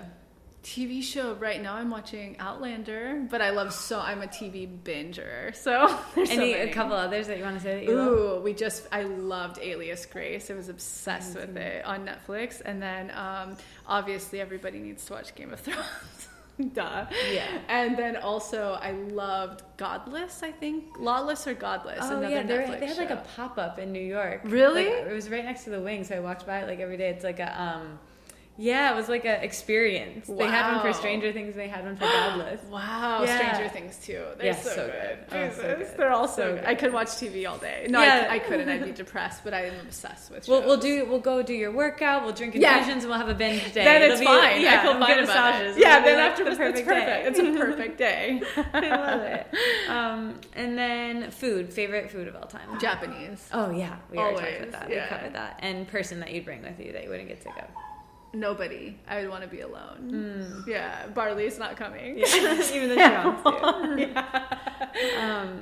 Okay, so I always talk a bit about death. I like to talk about like sex, money, death, the things that no one likes to talk about. So what do you think happens when we die? Where are you with spirituality, God?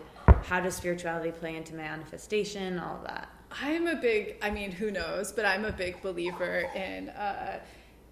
I love starting to learn techniques right now about like Buddhism techniques around facing death while we're alive. So in a lot of meditation, like really like a great one is sitting down and like decomposing your whole body and being dead, and meditate and just facing it, that fear of like, let's just see what's the scariest part of dying. Let's just live it out in meditation and just see. Then we face it and we're like, well, it doesn't have as much power over us, right? Because a lot of ego comes out of the fear of death, and that's how a lot of societies are controlled, through religions and stuff like that. So I like to see how I can kind of break that mold. But I'm a big believer in reincarnation, just because I see too much in my work and also through my mom being a medium and stuff like that, and communication, where I'm just like, yeah, man, I do believe that we're spirits that keep on keeping on if we're meant to, you know. So I do believe in that. That's my own personal. And then after we die, I don't know, it seems to be people who have a lot of near-death experiences seem to say the same thing, which is fascinating. Yeah, cool. Well, I was super curious about that. I have 10 million more questions that I could ask you and that other people asked you, but we've been talking for a million years. Thank you so much for doing this. Thank you. As you know, the name of the podcast is Let It Out. So this is always the last question when I offer that to you, to let it out. Is there anything else that you wish that I would have asked that you never really get to talk about? Is there anything about you that's surprising that not a lot of people know or that you want to share? Jeez, I'm so honest and vulnerable and oversharing. I don't know. Nothing. If you think of it, mind. tell me. Yes, I'll have to what would be? I hate pizza. Really? Barley loves it. Barley loves pizza. I even remember being little. I don't really like pizza either. Isn't that funny? I was never psyched about the pizza parties. I always had to pretend I like pizza. Yeah. I really wanted raviolis or something. But I hate. People are always like, "Are you gonna get pizza in New York?" And I'm like, "No." Yeah. All Italian food doesn't really interest me. Me neither. Like it's I want too heavy. Yeah. Too hard to digest. Yeah. Mexican food I like. Indian food, same. like any other kind, like Japanese, anything, like flavor wise, any other food. But there's some Italian, but no, I never ever am like, let's go to Italian, ever. It's so funny. Even in Italy, I always kind of get controversial. Yeah, I know. I get sick of Italian food in Italy, even, where I'm like, oh, I just miss I don't know. It's funny. Yeah, I'm the same way. It's never my go-to. No. It's gonna piss a lot of people off, this last thing we said, but I guess we'll just end it there. Yeah, totally. Guys, I love a clean apartment, but what I don't love are the nasty chemicals found in traditional cleaning products, and that's why I love today's sponsor, Branch Basics, a very cool, sustainable, and affordable cleaning product line. Their products are all one multi-purpose concentrate that makes cleaning simple, affordable, and sustainable. All of their products are refillable and significantly less expensive than similar single-use products. They are not only safe, but their company also is eco-conscious and completely sustainable. I really love these products. They work on everything from sticky messes to terrifying stains. They have really made my life easier. I use them on everything from my laundry to cleaning my bathroom. Check them out and get 15% off your order of Branch Basic products by going to bit.ly/LIO Branch Basics and entering the code LETITOUT at checkout. That's bit.ly/LIO Branch Basics and enter the code LETITOUT at checkout. Today's episode is brought to you in part by FreshBooks.com. You know FreshBooks. You love FreshBooks. If you've been listening for a while, you know that I use FreshBooks. I love it. It's the easy-to-use online cloud accounting software. You can personalize the colors, and you can even add your logo. It's great for sending invoices. It really makes you look buttoned up, and it's great for tax season. You can even set up FreshBooks to import expenses directly from your bank account, so whenever you purchase something for your business, it instantly uploads it to FreshBooks. I love it, and FreshBooks is ridiculously easy to set up. It's made for people who don't like dealing with numbers and their taxes. Right now, FreshBooks is offering a free 30-day unrestricted trial to our listeners. So to claim it, just go to freshbooks.com/letitout and enter "let it out" in the "How did you hear about us" section. That's freshbooks.com/letitout and enter "let it out" in the "How did you hear about us" section. Thank you, FreshBooks. Okay, that was the episode with Lacey and Barley, her dog, Phillips. Isn't she great? I mean, I can't even with that woman. She's just a delight. I love everything from her laugh to her message, everything. It was great. I hope you enjoyed it as much as I do. Stick around to the very end. I stuck a little piece of her and I talking at the very beginning. That was just kind of silly and nice. And also, I'll tell you who's coming up on the show next week. But first, if you found value in this episode at all, it would be so cool if you could support the podcast. I realized I didn't really introduce myself at the beginning. If you are new, my name is Katie Delbout. I've been doing this since 2013. It's my favorite thing that I've ever done, and I want to be able to keep doing this. So if you like this, first of all, subscribe in your iTunes, on your phone, or on Spotify, wherever you listen. Subscribing really helps the show, and it brings more people to it. It's all about that algorithm. And it would just be really nice. Also, sharing it with a friend brings more people to the show so I can keep doing it. And those ways cost you zero money. Another thing to do is join the listener Facebook group, which is a little club where we can discuss the episodes and anything that's on our minds or inspiring us. My book, we talk about sometimes, journaling. Anyway, what we're doing now with that is there's this Patreon page, and we're giving out bonuses like, a book and movie club. This month we're watching Practical Magic, which I just watched for the first time. Lacey actually told me about it. It's a movie that she really likes. And oh my gosh, I'm not even going to get into it because that movie really has affected me in the best way possible. And I want to talk about it with the Patreon group. So anyway, if you want to support the show, Patreon's a great place to do that. For the Facebook group, we're now having it be a suggested donation of $1 a month. That's $12 a year. If you can swing that, great. It's such a helpful way to support the podcast and then be in the Facebook group. And there's all sorts of bonuses on the Patreon page, like special episodes, getting things early. We're doing a topic of the month, which this month it's about indecision. And there's just a lot in there. If you can't do $12 a year, $1 a month, we'll let you in anyway, but it's just suggested. And if you're in there already, don't worry about it. But if you want to join and support Patreon, that would be really cool. And also, the last way to support the podcast, of course, is supporting the sponsors. They're brands that I genuinely like and trust, or they wouldn't be here on the podcast. I hope you guys loved this episode again. If you want to check out Lacey's work, the code to get $10 off is my name, Katie, and it's spelled Katie. I love you, and I'll see you next week with a brand new episode with, drumroll, Kimberly Johnson. She is here to talk about sex and painful sex and the Me Too movement and pregnancy and motherhood and bodies and being a woman in the world.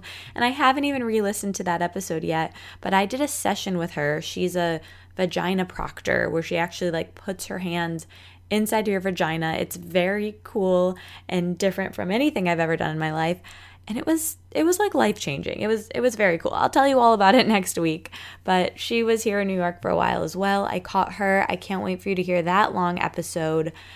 Anyway, that's coming up. All right, now for the moment you've been waiting for. The emoji for this week's episode is the dove.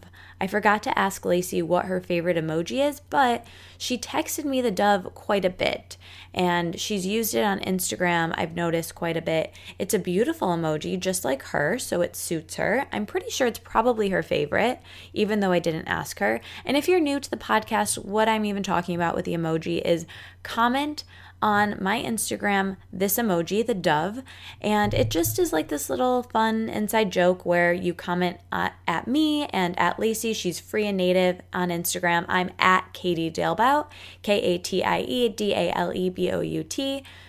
you just follow us and comment, and then it lets me know that you're listening all the way to the end of this very, very long outro to a long episode. Anyway, it's just fun if you want to comment. I love you, and I'll talk to you next week. Bye. You have such a great smile. Oh my gosh, thank you. So do you. It's a really Midwestern smile. It's like all American, wholesome. Really? Yeah, Oh my gosh. totally. I take my Midwesternness as like a defining characteristic in my personality. I bet, especially in this city. Like, don't let it. Everybody says it to me. Yeah. They're like, you're from the Midwest. Yeah. Do I have like a scrunchie on? Like, what can you tell? You're usually nice. Yeah.